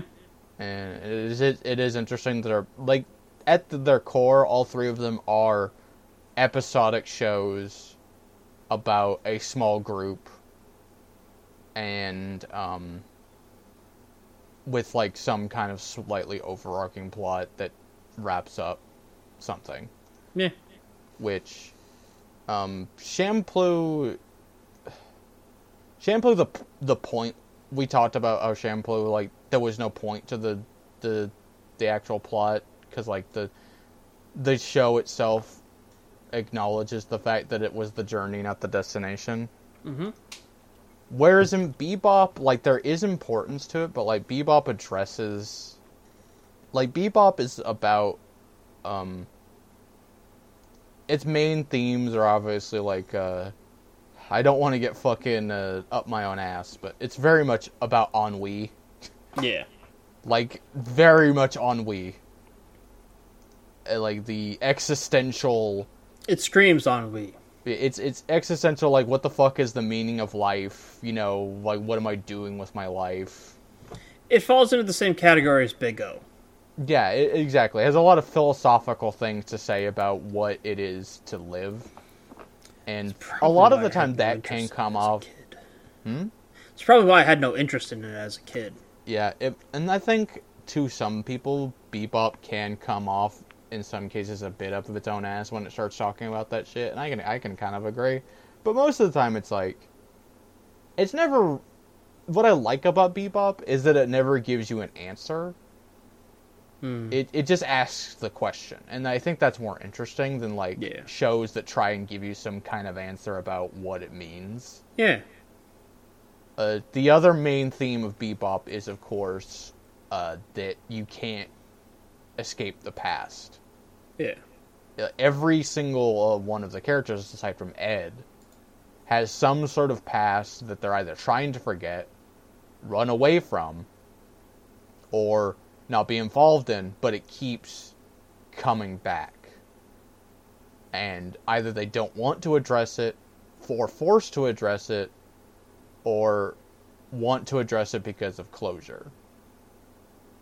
With Spike, he's forced to address it because it's literally trying to kill him. Faye doesn't want to address it because, on the one hand, she wants to know who she is and where she came from, but at the same time, she realizes that even if I find the answer, is that really going to make me happy? And then Jet is about, like, I want to, some of it I want to forget, but other stuff I want to, like, have closure about. And each character, like I said, other than Ed, has some sort of, like, thing about trying to deal with their own past and who they are now and what are they doing, and how all three of these characters who are dealing with their own past have drifted together in this weird, like they don't know why they're friends most of the time. They just kind of hang out and live together. And Jed is constantly questioning, like, why do I even let you live here? Like, I don't know. Like, there's that one scene where Spike is like, the thing I hate the most is dogs, children, and women with attitudes. So why are all three of these things living on this ship? And it's not... Unlike Champloo, it has less of the found family vibes. Yeah. It's more of like... It's like this weird, like, almost codependency thing that happens where, like, people with similar backgrounds and not knowing what they want sort of vibes just kind of naturally drifting toward each other, and just like the gravity of their own, like, sort of pasts and their own emotions kind of just keep them together, because none of them really know how to interact with anybody else, because anybody else they're trying to interact with, it's either like Spike, everybody else he's ever interacted with is either dead or is trying to kill him. Faye doesn't know who she is because she was frozen for like 50 fucking years. And Jet is constantly trying to escape his past from being a cop. And, like, the only time he ever interacts with his past is when he wants information from the police force. And then Ed is just kind of here. She's just kind of here, hanging out. And then you have a dog. But what's the dog's fucking name? Ein. Okay. Ein. For so long, Mm-hmm. I thought Ed and Ein's names were switched. I mean, to be fair, they both start with E. Yeah. And they're both kind of like a conjoined character. Also, Ed just seems like a good name for a corgi, and Ed is so weird that Ein sounds like a good name for a weird character. Yeah, Ed's a fucking weirdo. And that's what I will, and I kind of want to shift this, that's sort of the big, like, that's me off of my fucking smell your own fart soapbox, like, you know, like I was with the Last Unicorn. But, yeah. The main thing with Cowboy Bebop, other than that stuff, is, like, most people agree that Cowboy Bebop is not only one of the best anime, but it's also one of the best dubs, like, ever. Yeah. It's, like, it's the Steve Blum role, and even the creators of the show prefer the dub over the original Japanese. That's impressive. Yeah, there's a lot of, like, really strong performances. Like, every one of the main cast, like, kills it. Spike, Jet, and Faye all pretty much kill it. And these are, like, their iconic roles, each of these voice actors. Especially fucking Ed.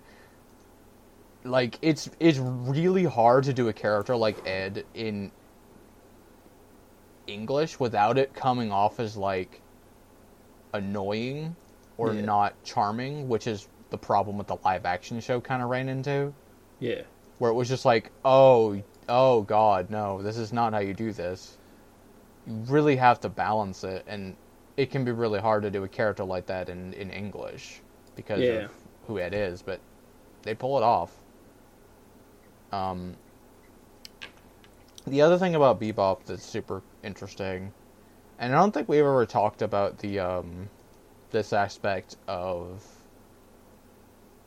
most animation. We talk about the animation itself, but I think Cowboy Bebop is an example of a show that has really good, as KP says, a cinnamon topography.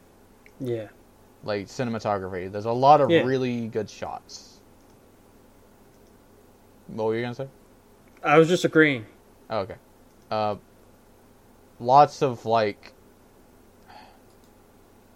Cowboy Bebop feels like a show that could be live action if it weren't for some of its aspects.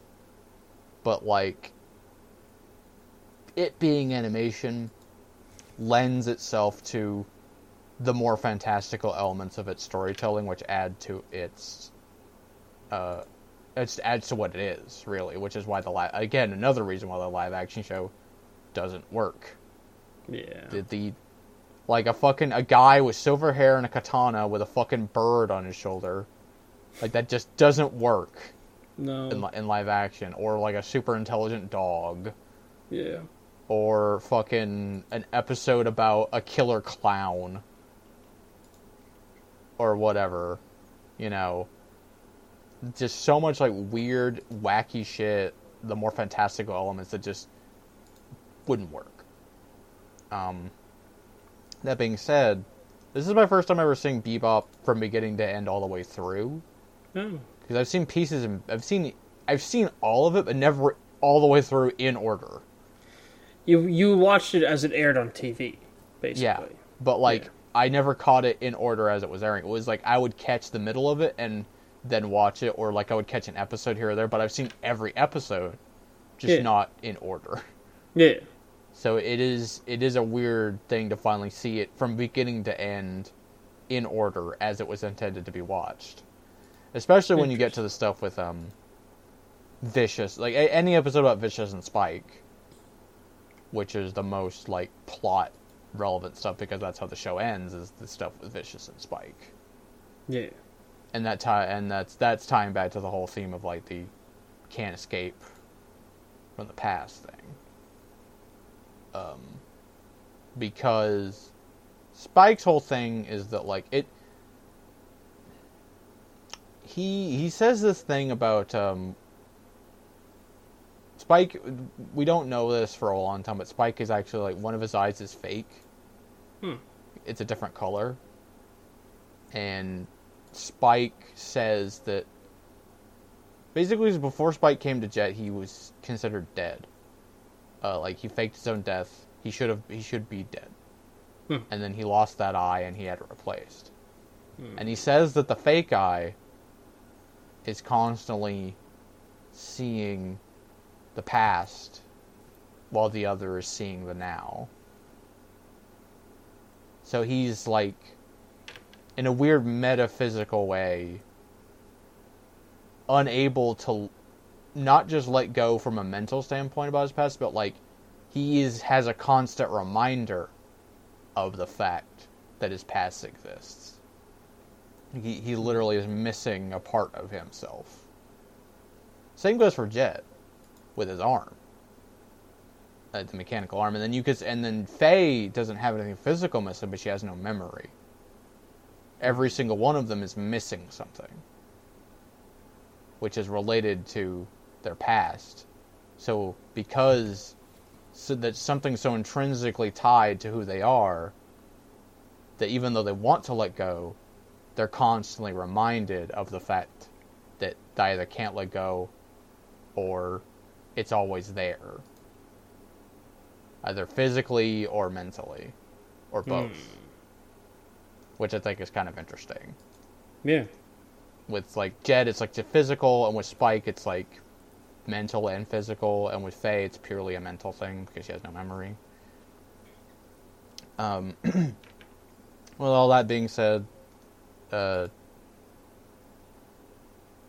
Cowboy Bebop is another one of those things that, much like Akira or Ava, or what's another example of like something that is considered like quintessential. You know, one of the greats. It gets hyped up by everybody.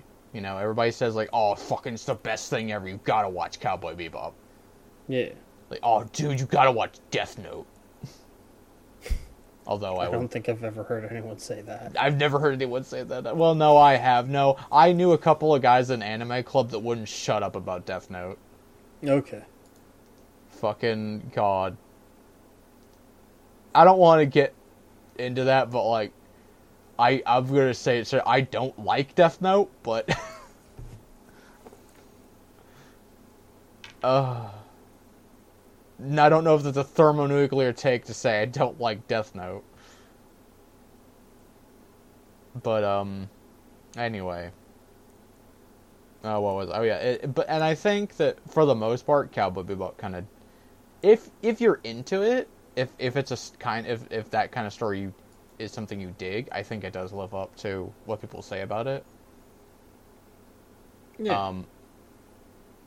Now that being said, I was gonna do this whole thing where I asked you what your favorite episode was, but you don't remember anything, so I don't remember. So I can't ask you. Yeah.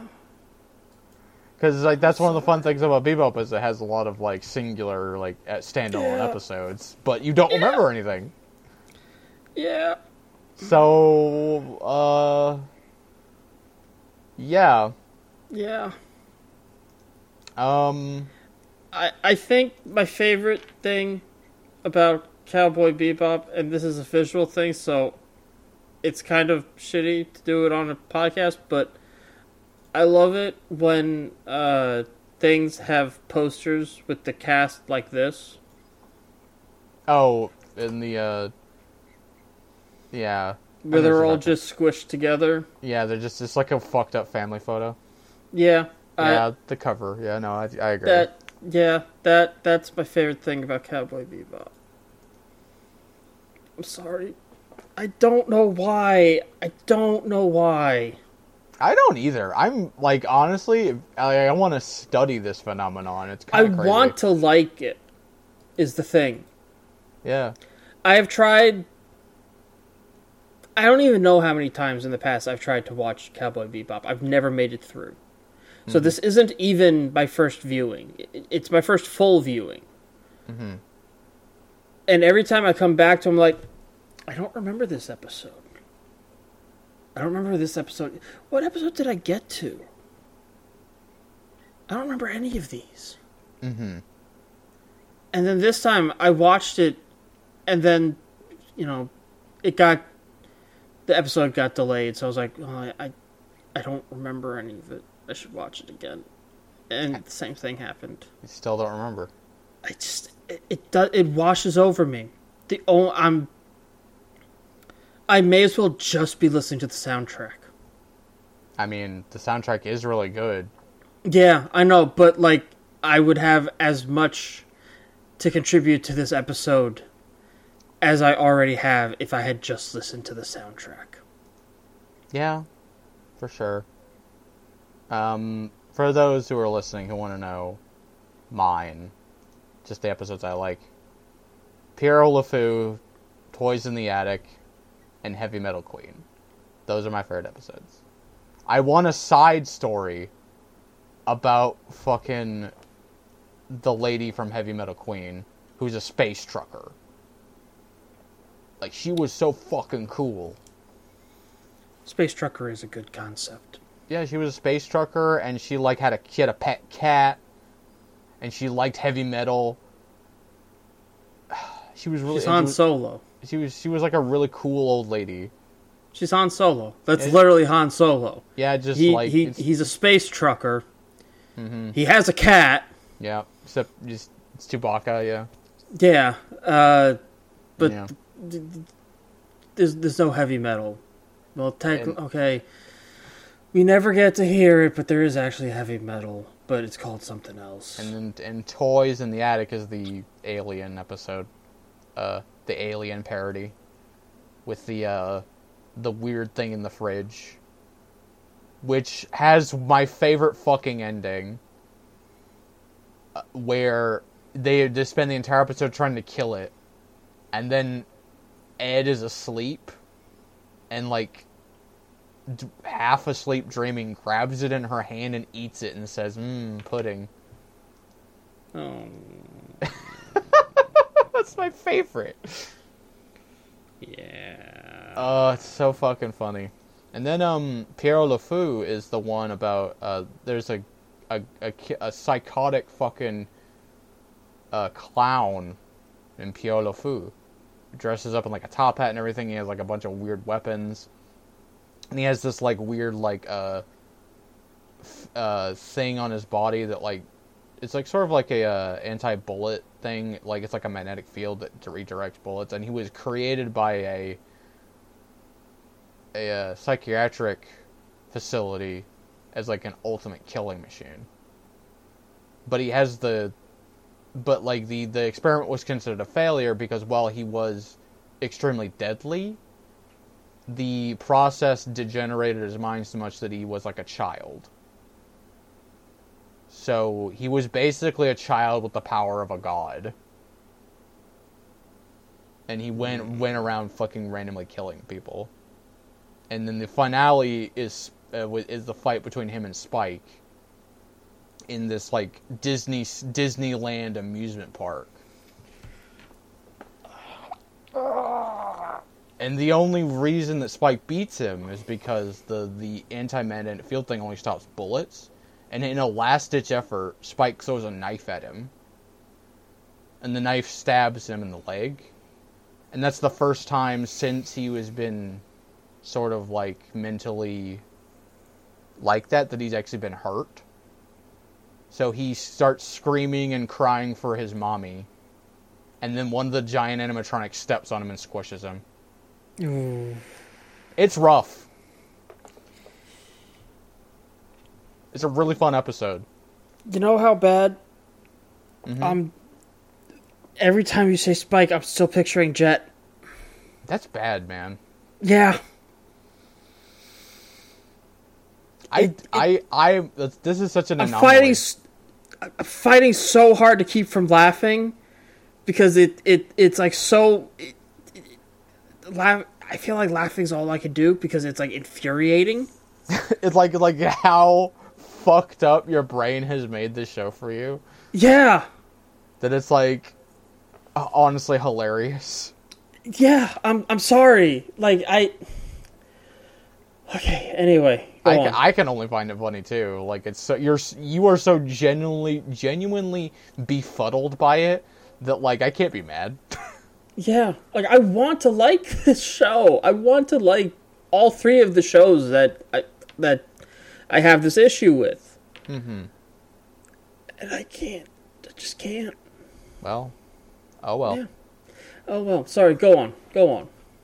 But yeah, those are my 3 favorite episodes, and like it is interesting just finally seeing it all together. Also the first time obviously seeing the movie.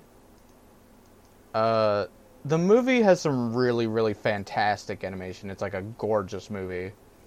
Yeah, so the only scenes from Cowboy Bebop that I ever remember are from the movie. I mean, it does have one of the most iconic lines in all of fiction, which is, "I love a woman who can kick my ass." Yes. But the thing is, the only reason I remember that scene is because it's in an AMV that was like really well known. I mean, it's also like it's a really well animated scene, yeah. Yeah. The one that's set to Down the Road. Yeah. And then the movie also gets into like weird like it kind of follows it's also canon, which I thought was interesting. The movie is canon. It takes place in between episodes 21 and 23 or something. Oh. So it is canon. The interesting thing about the movie is that the movie kind of like adds.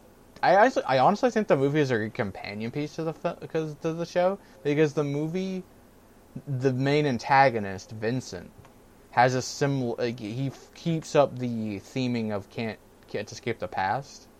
Mm. And the deal with Vincent is he's like a bioterrorist. He's trying to like unleash this like a nanomachine virus that destroys people's blood cells. And it was created by this super secret like multi-million-dollar company, and they're trying to keep it under wraps, which is why bounty hunters are after him instead of the police, because they don't want the police involved.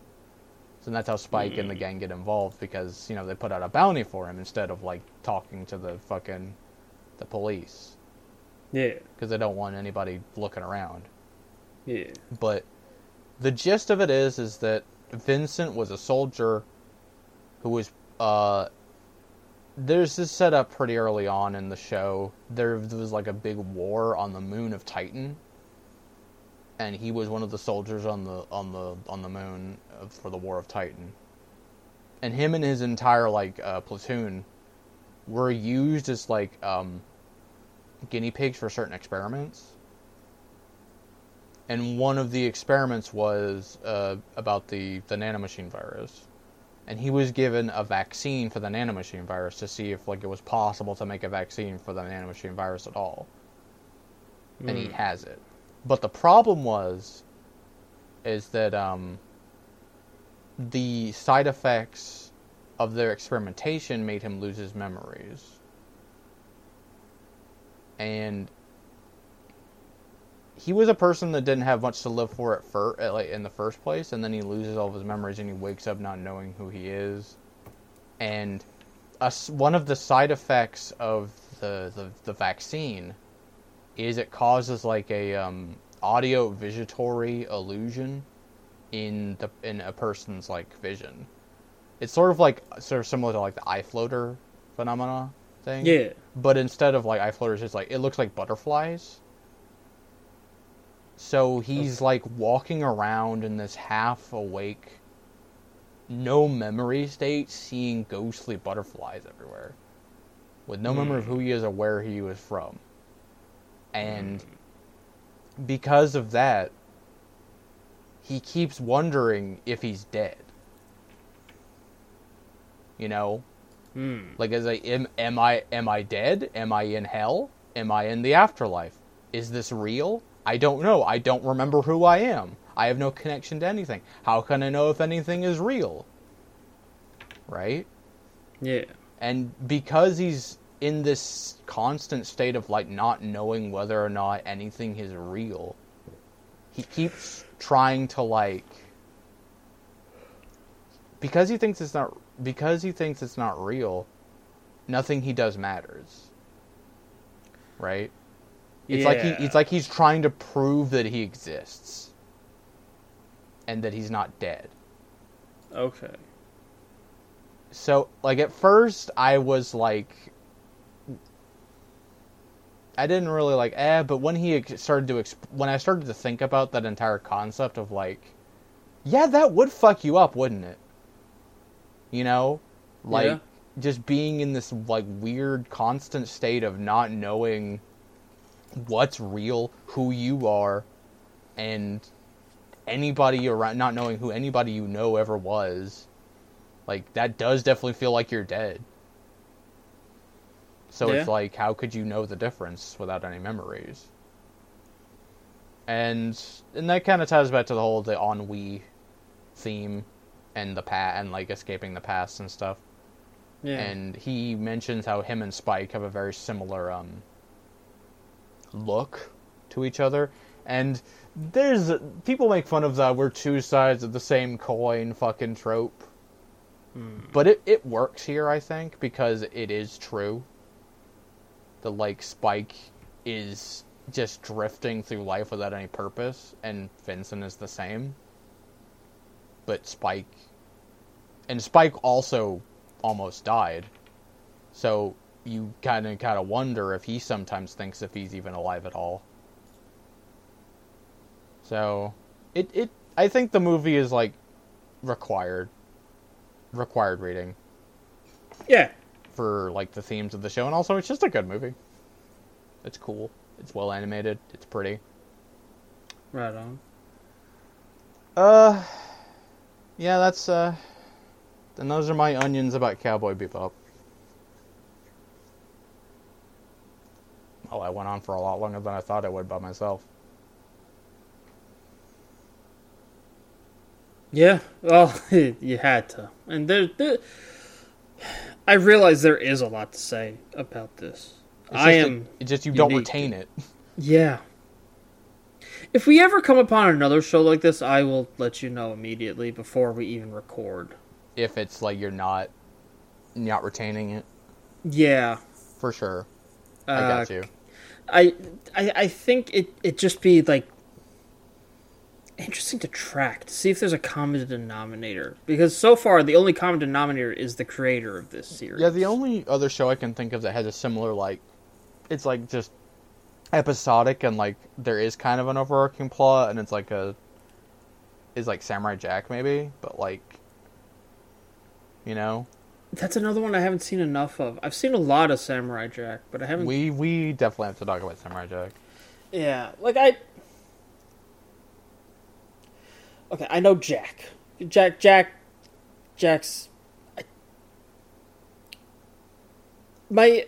It's been a while since I watched it, so that's where my name issues are really popping up there. But, like, I remember episodes of Samurai Jack, so I definitely don't have that with Samurai Jack. Mm-hmm.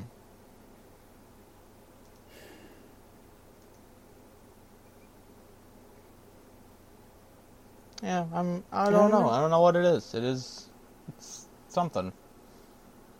I've never retained any bit of Blade Runner either. I've never seen Blade Runner. I've watched it 3 times. Mm-hmm. I know Harrison Ford's in it.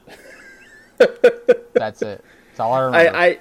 I remember one shot of like the big climactic fight. Mm-hmm. I just remember one shot from it, and that's basically it. Yeah. But the thing is, I fall asleep watching Blade Runner. Mm-hmm. So that's my problem with Blade Runner. I didn't fall asleep watching Cowboy Bebop. It's nothing. It doesn't. It just washes over me. Same with Samurai Champloo. Mm. I tried to put up a better, like, I reread episode synopses before going into the Samurai Champloo episode, so I'd at least have something to talk about. Yeah. But I just, like... If you watched it twice within the past, like, month, and you didn't retain any of it, there's nothing that'll help you retain any of it. Yeah. Like, there's, like, you know... Yeah. And I don't know. Truly do not know. It's interesting. It's really interesting. Yeah. That it? Yep. That's all I gotta say about Bebop. We're gonna take a quick break, and when we get back, Cannon Busters. We'll see you then. Alrighty. Cannon Busters. Cannon Busters. So, I don't remember a lot from this show, but that's not because of the other issue. It's just been 4 weeks. And I'm sure when I start talking about it, you'll remember. Yeah, I'm sure I'll start remembering stuff a little bit more. And I tried going onto the IMDb and looking at the episode synopses? Yeah, but you want to know what almost all of them say? What? Know what this is about? Be the first one to add a plot. Oh, well, on on Wikipedia, it has all of them. All right. Like the actually just regular ass Wikipedia. If you go down, yep, Cannon Busters and scroll all the way down, it'll tell you the synopses of every episode. Yep, I'm going to do that because I had like nothing to say last part. Got it. And I don't even remember what I was thinking about as I was watching Bebop. But here, I remember, like, I was thinking, like, I like this. I'm enjoying this. This is fun. Yeah. I had a new experience with this show, because I watched it when it came out originally in English. Yeah. For this, I watched the Japanese. Then the Japanese is really good too. Fucking Philly the Kid is played by Yoshitsugu Matsuoka, who plays Inosuke and Demon Slayer. Okay. Okay. And he does a really good job of just being a fucking grouchy asshole. That's sort of Inosuke as well, so... Yeah, for sure. So, like, respect. And the villain, Nobuyuki Hiyama, is really famous for being, like, Hiei. Oh, wow. And he's also Gai Shisho and Gao Gaigar. Okay. And he's also the voice of Link in Ocarina of Time. Like the yeah. Oh, wow. That's him. Ah. And fucking who else do I recognize from the Japanese cast? Takaya Kuroda. Fucking Kazuma Kiryu, who played fucking Odin, the bodyguard of the prince. And I do remember most of the English cast being good when I watched it originally, but I just wanted to watch the Japanese to see, the difference. Yeah. Yeah, and there's some really good, like, voice actors in the Japanese cast for sure. Yeah. Because while this is a Western production, it's definitely trying to be an anime. Yeah. Much like Avatar was. Yeah. Well, yeah. This was originally a comic. Yes. Made by LaShawn Thomas. And then it's completely different from the comic, I want to point out. Okay. It's, like, super different. Like, the designs are completely different. And then after he did that, they made it more refined, like, sort of, LaShawn Thomas did, like, a short that was, like, a sort of pilot for this. And then it, like, had a Kickstarter, and then eventually this show came out. Okay. We should actually go back and do the cast and crew. Oh, yeah, no, sorry. So, series directed by LaShawn Thomas. Writing credits go to Amanda Celine Miller, Matt Wayne, Natasha Allegri, Ann Toole, Sib Ventris, Ernie Altbacker, Brian Edward Hill, Nyla Magruder, Martin Pascoe, LaShawn Thomas, and Len Uli. Uli? I don't know.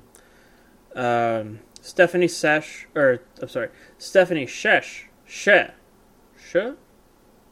S-H-E. I think it's She. Stephanie She as Casey. Kenny Blank as Philly the Kid. Philly the Kid's a good name. Philly the Kid is such a good name. Kamali Minter as Sam. Kausar Muhammad as additional voices. Manic. Manic and additional voices. Yeah. Zeno Robinson as Kelby. I'm sorry, Zeno Robinson. Oh, okay. Yeah. Oh, he's Hunter. Yeah. Okay. Mela Lee as Dex. Darian Sills Evans as Odin. Billy Bob Thompson as Locke. Keith Silverstein as additional voices, and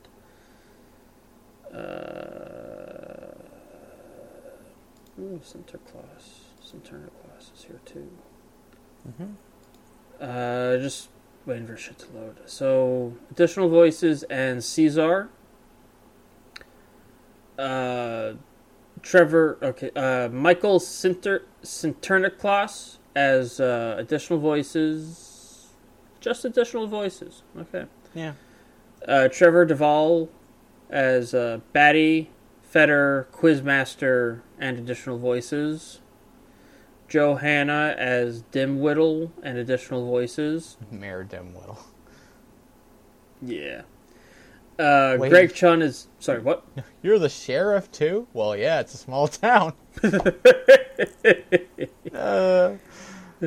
Greg Chun is 9, or 9. Yeah, it's 9. It's just 9. that's how it's said, 9. Okay. I'm still gonna call him 9-9. So Fair I enough. don't care. Yeah. Just because I hate that naming convention where you just, yeah, like a 9 doesn't even look like an N. Uh-huh. Well, I mean, in that case, it would be 9-9. That's what I said. 9-9. Okay, I thought you said 9-9. Oh no, 9-9. Yeah. 9-9. Sorry. Anyway, Marin M. Miller is Bridge. John Eric Bentley is King Bulger. Rolanda Watts is Mama Hitch. Angelique Perrin is Hilda. Camille Winbush is Sirena. Melissa Hutchinson is JoJo. And should I keep going? Or I think you're good. alright. But yeah, The 9-9 conversation yes. made me remember something that is completely unrelated, but I do want to share it with you because I think it'll piss you off. Uh-huh. I refuse to call it Hunter x Hunter or Hunter x Hunter or Hunter Cross Hunter. I will bring my own name to the debate, and it is Gone Fishin', Gone's Wacky Hunter Adventures. Great, perfect, 10 out of 10, love it. Good, okay. That's it. So I do want to just talk about, like, LeSean Thomas for a sec. He was originally born in New York, but he's actually he's a storyboard artist and character designer who lives in Tokyo. Okay. And he's worked on a bunch of stuff, mainly, like, he's most famous working on Black Dynamite, The Legend of Korra, The Boondocks, Children of Ether, and he most recently worked on the anime Yasuke. Oh, yes. Okay, yeah. Yasuke, but he's worked on a bunch of other stuff too. He was like storyboard artist on a lot of different shows. Like he was a storyboard artist on Kim Possible, Ben 10, The Batman, Batman Brave and the Bold, Green Lantern. Okay. So yeah, he's done a lot of shit before this, and this is like his first like thing that was like his baby. So it's super interesting. One thing I do like about this show that I think is interesting is early on it sets up Philly like he's like, oh yeah, I thought he was gonna be like Vash the Stampede, whereas like he's secretly a badass. And, like, he's an immortal, he's, like, the $10 billion man, or whatever the fuck. No. That's my favorite thing about Philly, is that he sucks. Like, he sucks. He's just shit man. He's shit man, he's smelly, and the only reason, like, that he's even remotely dangerous is because you can't kill him. And if he didn't have that, he'd be dead 10 times over. Like, literally, and that's the funniest fucking thing to me. Yeah. Like, he's an asshole, he's grouchy, and, like, people constantly talk about how much he smells. I think it's just really funny. Yeah. Which I think might be a side effect of his immortality, the fact that he smells like a dead guy. Oh, yeah, probably. Which, you know, that wouldn't shock me. Yeah. I'd like to believe it's just because he doesn't shower. That too. I mean, have you seen that car when fucking Casey and Sam don't clean it?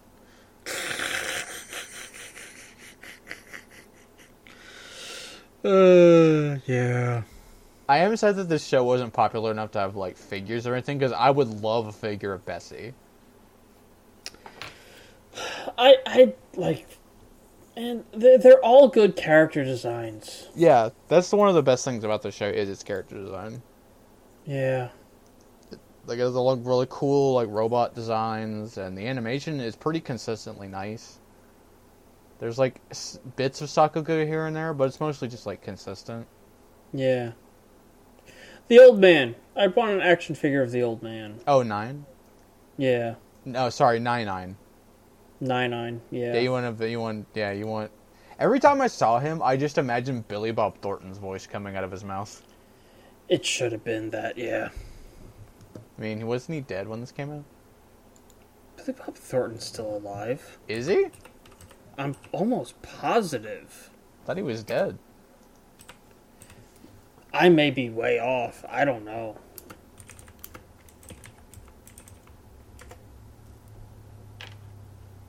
Yeah, he's still alive. He's 66. Oh, well, fuck me. I don't know why I thought he was dead. He's in something currently. Well, there you go. But yeah, every time I saw him, I just saw him fucking, saw Billy Bob Thornton's voice kind of out of his mouth. But, What are you thinking of? I don't know. I don't know who I was thinking of. Oh, no, I know who's, I think I might have thinking of fucking, Norm Macdonald. Norm Macdonald is dead. Yeah, I think I was thinking of Norm Macdonald. But... No, he died, during the COVID. No, he died... 2021. That 2021? Yeah. Alright, Cannabusters was 2019. So yeah, no, it could have been, but I wouldn't have seen Norm. God, Norm Macdonald as that guy. No. God. I think Norm Macdonald as Philly would be interesting. Oh yeah, for sure. I think what's super interesting about this show is that, like, all of the black characters are voiced by black voice actors. Yes. Which I like. I'm looking at the cast list, and most of the cast is black. Yeah, which is cool. Yeah. The show is also very black. Yeah. Like African American. Like it has the energy. Yeah. It has the energy of fucking shit like Afro Samurai and like Black Dynamite. and Black Dynamite and the Boondocks, where it's like black kids who watched anime. Yeah. And now they're making shit. Yeah. Which I think is cool. Absolutely. LeSean Thomas literally worked on Black Dynamite. He literally worked on Black Dynamite, yes. And he worked on Boondocks too. So. Yeah. So it's yeah. I felt this rewatching it and watching it for the first time too. Mm-hmm. I don't think this show, like, it starts off fine, but I don't think it gets really good until, like, the episode with the Fetter. Like, the undead wizard or whatever the fuck. Yeah. Like, it's Unfettered. Unfettered. Like, it's fine.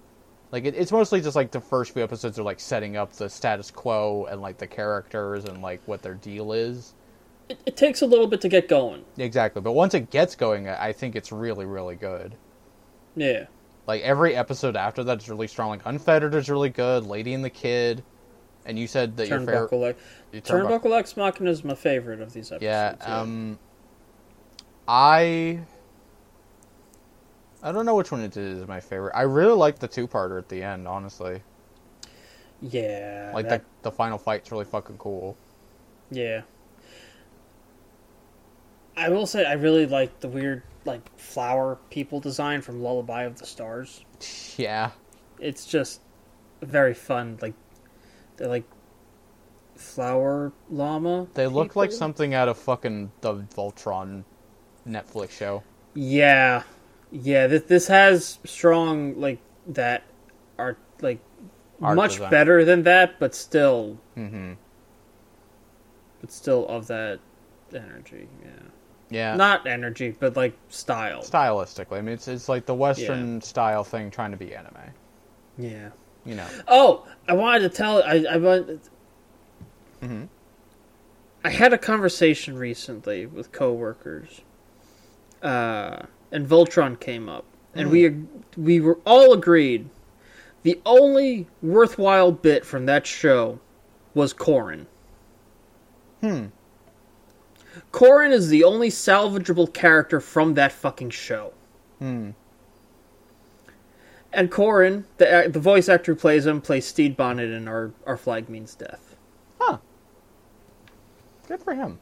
Yeah, so sorry, go on. No, but I was going to say, Unfettered is where it gets super interesting, because we finally, like, Philly, up to this point, is sort of, like, has a begrudging, like, yeah, I guess I'll take you. Like, why are, like, like, why are you even putting up with them, sort of a deal? And it's with Unfettered that, like, it's like, okay, he has a reason to keep them around now. Yeah. Because he's still, like, at that point, he's still an asshole. I mean, he's always an asshole, but you know what I mean. Yeah. Like, by the end of the show, obviously, he considers them friends, even though he doesn't want to say it. But with Unfettered, it's like, okay, we've got to... Philly has a reason to be here now. Yeah. You know, like, with Sam and Casey, like, they have their reasons. Sam wants to find the prince, and Casey's there because Casey likes Sam and is Sam's friend. Philly is just, like, an asshole. There's an analogous character, not an analog, analogous character that I can think of. Han Solo is. Yeah, he's Han Solo. Yeah. But it's the second Han Solo comparison I've made today. He's more of a scumbag. Yeah. Like, that's my favorite thing about Philly. He's a shitbag. I love a scumbag. Yeah. I love a character who's just, like, unrepentantly a scumbag. It's always a fun time. Like, even at the very end, dude's still a fucking scumbag. Oh, yeah. And I kind of love it. It's like, yeah, whatever, I guess you're my friends. Baka.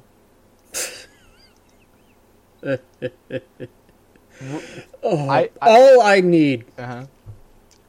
I need is for some Western animation to make the Baka joke. Not like someone saying that genuinely, but someone like the way you just said it. Yeah, like ironically. Yeah. Yeah. That's sarcastically. That's all I need. I need it. I don't know which show I want it from more, but I need it. I want it from Craig at the Creek. It seems like a Craig at the Creek joke. It sounds like something the elders would say. Yeah, I wanted from I can't remember his name. God damn it! But Craig's brother. Oh yeah, fucking Ronaldo. Not Ronaldo. No. That's Steven Universe. Yeah. I think it has an L. I'm a horrible fan. Yeah, I'm looking at it. Bernard. Where the hell did I get L? Yeah. The Feder episode is also interesting because it, like, establishes some world building stuff. Yes. Like, I like the concept of, like, a mage that has to sustain itself by, like, devouring people's souls. Like, that's cool. Yeah. Yeah. And also, we got to I loved how, like, there was that bit where she was in the library and she was like, what's a Feder? And then she passes by that page that explains what a cannon buster is. It's like, wait, no! And she just turns the page and it's like, no, you don't get to find out. You gotta wait. You gotta wait like everybody else. Motherfucker. Fucking, But yeah. So, like I said, the animation is really nice. Character design is really strong. What did you like about the Turnbuckle Ex Machina? I wish I remembered. It's like the episode with Casey having an existential crisis. Yeah. I mean, it is interesting. I guess I just like an existential crisis. I'm sorry. Like I said, it's just been 4 weeks, and my brain... I've only got so much room in my brain, and I watched a lot of other stuff in that time. It is fun though, because it's one of the few episodes that is just about Casey. Yeah, I think that's probably what I liked about it. I think I liked Casey the most. Like, I think that was what it was. I just liked Casey, and so I liked getting a Casey-centric episode. Yeah, that's true. Just a cute little robot girl. Yeah. Who doesn't like that? Yeah. I mean, I like robots in general. Yeah, so. Robots in general. The show has a lot of cool robots. Yeah. I think one of my favorite things about that episode was the episode where Philly was like, you know, friends don't just compliment each other all the time. Taught her how to tell, like, how to be, like, jokingly ribbing your friends. Yeah. It's just like, and at the end of the episode, like, Philly, you are a very smelly, grouchy, and worthless person. Okay, maybe tone it down. Just a little bit. Like, my favorite thing that came out of that was, when she met Kelby again, and he was crying over, I forget her name, what was her fucking name, the warrior lady? It just had Hilda. Hilda? Yeah, Hilda. And he said, like, I don't have time to be worrying about your, simulated feelings. And then she was like, you know, you're being a real asshole right now. Yeah. He was like, what? Like, I think in the Japanese, she literally says, why are you saying such shitty things? I don't remember what she says in English, but she says something to the effect like, wow, you're being a real asshole right now, you know that? Or something like that. Which I thought was really funny. Yeah. And a really good, like a perfect example of like, because up to this point, Sam, like, we knew that Sam was developing, but like, up till now she's just been like, hello, my name is Sam, and that's all she does, and she has no, like, that's the joke. Yeah. And then it's the first time she's, like, said something like that, and I thought that was interesting. Yeah. I also... Go on. Sorry. No, go. I was just going to say, there could potentially be a second season, because it has 2019 dash on IMDb, so we might eventually see season 2. I'm hoping, because, you know, I would like a second season of the show, because it feels like the show is only just getting started. Like I said, it's only till 6 that it gets going. And now it's like, oh, shit's actually getting really good now. And then it's over. Yeah. And that kind of sucks. Yeah. Like, I want to know what the fuck is up with the guy who gave Philly immortality. I want to know what the fuck is up with the weird Cthulhu Eldritch Horror magic thing floating over the city. Yeah. What the fuck is up with Sam and the Cannon Buster? Oh, I remember why I like Turnbuckle. Yeah, why? It was the first thing. It got me paying closer attention to it as I was watching it, but it basically has the same setting as Battle Angel Alita. Oh. Which, okay. I still haven't seen that movie, but I own every like omnibus of the manga. At least digital. I have the digital versions. I bought it on Comixology. Mm-hmm. And I really like that series. Yeah. And it starts in the same place, a dump underneath a floating rich person island. Oh. I'm pretty sure it was a nod to that. Yeah, I wouldn't be surprised. This series is a lot of, like, it's taking from a lot of shit. Yeah. Like, it's a Western, it's like sci-fi. It's like trying to be like, honestly, I think we should have done this with Trigun. Yeah. Like, Trigun is way more, for that. Trigun is way more in line with what this show is. Yeah. You know what I honestly wish we had paired with Cowboy Bebop? Because they are the two shows that I always, like, equate together in my head as being, like, this Cowboy Bebop, and then there's the show that I like more that I consider to be a ripoff of Cowboy Bebop. Which is? Outlaw Star. Oh, well, I mean, yeah, but we already talked about Outlaw Star. Yeah, that's why I regret having done Outlaw Star already. I mean, they came out like the same year, didn't they? Yeah, Yeah, they did, and also they were both by Sunrise. So like, yeah, it definitely just feels like Edward and the Cooler Edward. they're both like space operas, and they're both about like the space western, space opera things. You know, Yeah, similar vibes for sure. That would have been a good pairing. yeah, But you know, say Libby. yeah. But this would have been better with Trigun. I agree. This would have been much better with Trigun because it's definitely trying to be Trigun. Yeah, It's trying to be Trigun. It's also got like Gurren vibes. yeah. Oh yeah, big Gurren vibes. Especially the fucking that shit where Philly punches that one lady when we had the fucking the recreation of the Simon punch from the end of Gurren. Yeah, Fucking love that scene. I think actually my favorite scene in the whole show is when Philly has that moment where he's about to shoot Kelby, and then he says, "Nah, fucking killing you isn't worth it. You're just some stupid kid with dead parents, just like me." Just like, aw. I don't know. I just really like that line for some reason.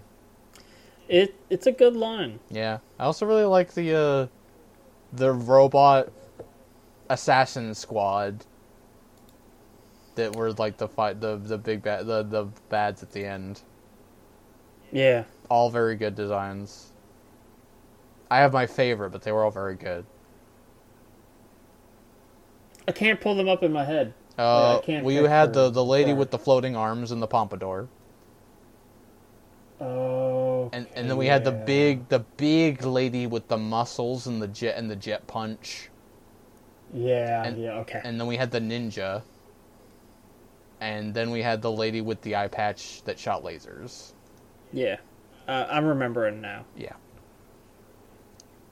Give you one guess which one was my favorite.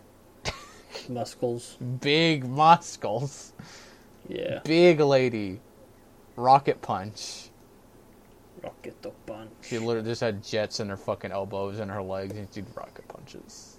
Yeah. It's fucking cool shit. Yeah. Always cool. Always. Yeah. Also, even if you never watched this show, you owe it to yourself to listen to the opening. Never skipped it once. It's a good fucking song, yeah. Fucking Showdown. Bing, bing, bing, bing, Yeah. bing, bing. God, it's so fucking good. I love it. I'm glad. Like, I remember when the show came out, we didn't have a full version of it, but the full version of it came out. Good. It's. It's always good when that happens. I wish it was longer, but like, you know. Yeah. C'est la vie. I wish the OKKO opening was like Oh, the full 10 minutes. The full opening, yeah. I mean, you could just like. Yeah. I'm sure someone's made a 1 hour loop. Yeah, but like It's not the same. it's not the same. It's not It's not the same at all. Yeah. You know what song I really wish was longer? It's not a theme song, but it is a song from media. Friday Night from Yakuza 0. Yeah. The disco song. Everybody wishes that song was longer. Yeah. I bought it's like 2 minutes. It's like that's too fucking short. Mm-hmm.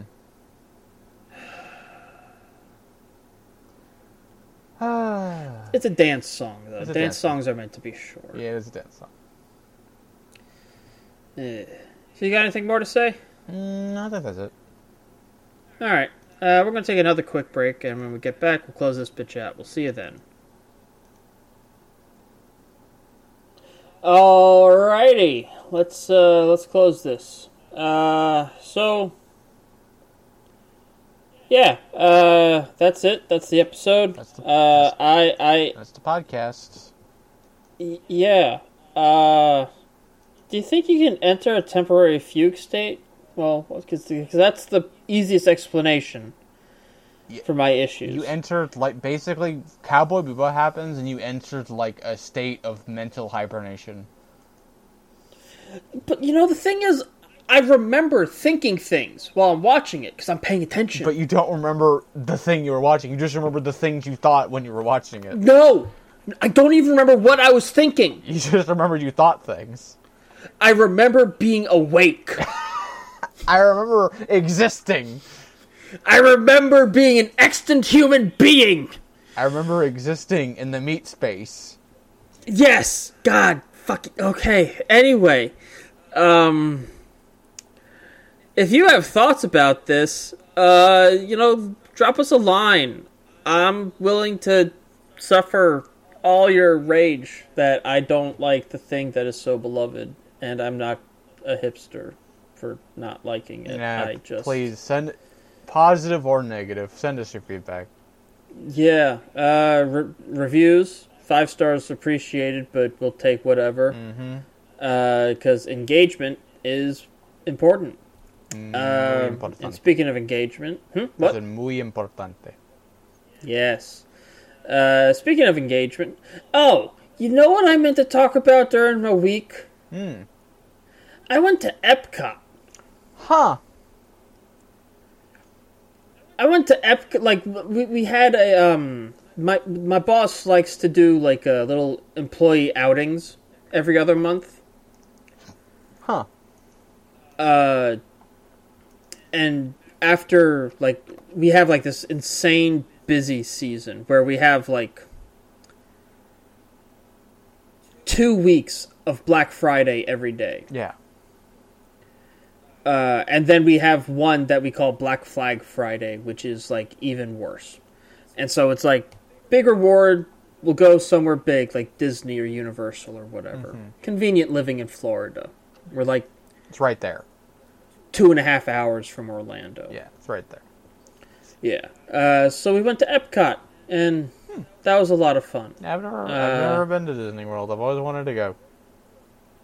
If you ever come out Florida ways, which is likely because, your boyfriend lives here, we'll go. Yeah. Yeah. It'd be fun. Epcot is the one that adults enjoy the most because you can drink there. There's booze. And there's lots of food options. But honestly, I just want to go to Galaxy's Edge. I don't know about you. I mean, I want to go see the fucking... Well, that's in Tokyo Disney. I want to see the fucking Black Cauldron fucking thing in Tokyo Disney. Okay, well, we're talking about Disney World in Florida. Yeah, I know. Come on, man. I know. Yeah. Anyway, but yeah, that would be pretty cool. That would be fucking cool. Because I remember seeing that. Yeah, anyway, sorry about that. I remember seeing that Horn King thing on the fucking, I just had his name, fucking, the guy who talks about fucking Disney rides. Defunct Yeah, Land? Defunct Land, thank you. Okay. I was blanking real hard. Yeah. Anyway.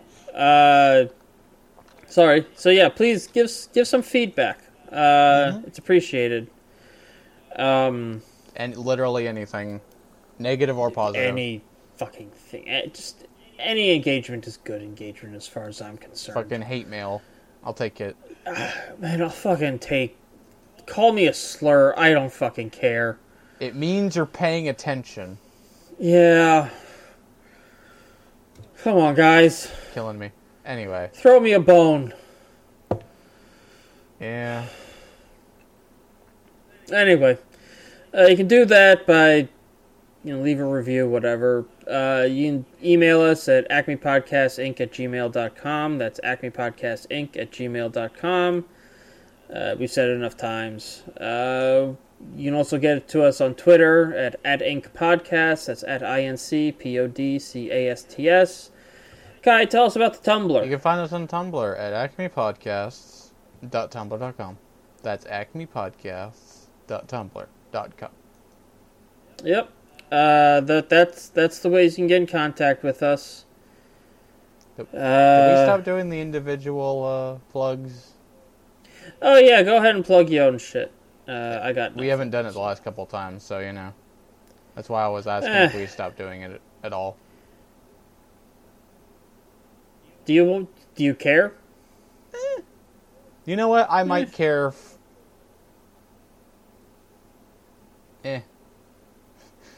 I don't remember. Plug your D&D thing, because that's actually something that deserves eyes. Oh well, okay. I have a side. If you like D&D, if you like tabletop games or anything of that nature, you can find me on Tumblr at Kai's Tome, KAISTOME. It's a side blog on Tumblr. But if you want to follow me anywhere, you can find me on Twitter and Tumblr at Kaiju Emperor.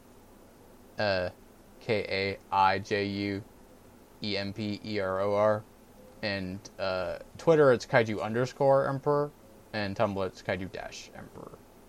For those who want to follow. Yeah.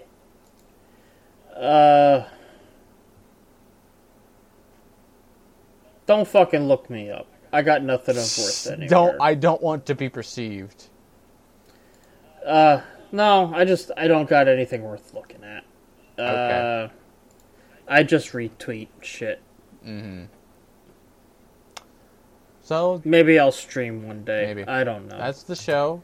Next week, yep. Next episode, we're talking about two of my favorite shows. We're talking about the original DuckTales and Darkwing Duck, baby. Yes. Whoa! It's I'm excited. It's gonna be a foul episode. That's probably gonna be the title. No, I thought the title was The Guys Remembered That Yoko Kanno Did the Music for Cowboy. No, I mean for next episode. Oh, foul episode. For next episode. But you spell F like with the anagram for foul as in the organization? Yeah. Foul. An episode most foul. Episode most foul. Will be, yes, good. Yeah, that'll probably be that title for next episode. Yep. Alright. Fuck off. No, sorry, I'm tired. I'm burned. No, just yeah. Don't be a jackass. See you later. Bye. Okay. Fuck off, you little shits. Get off my lawn.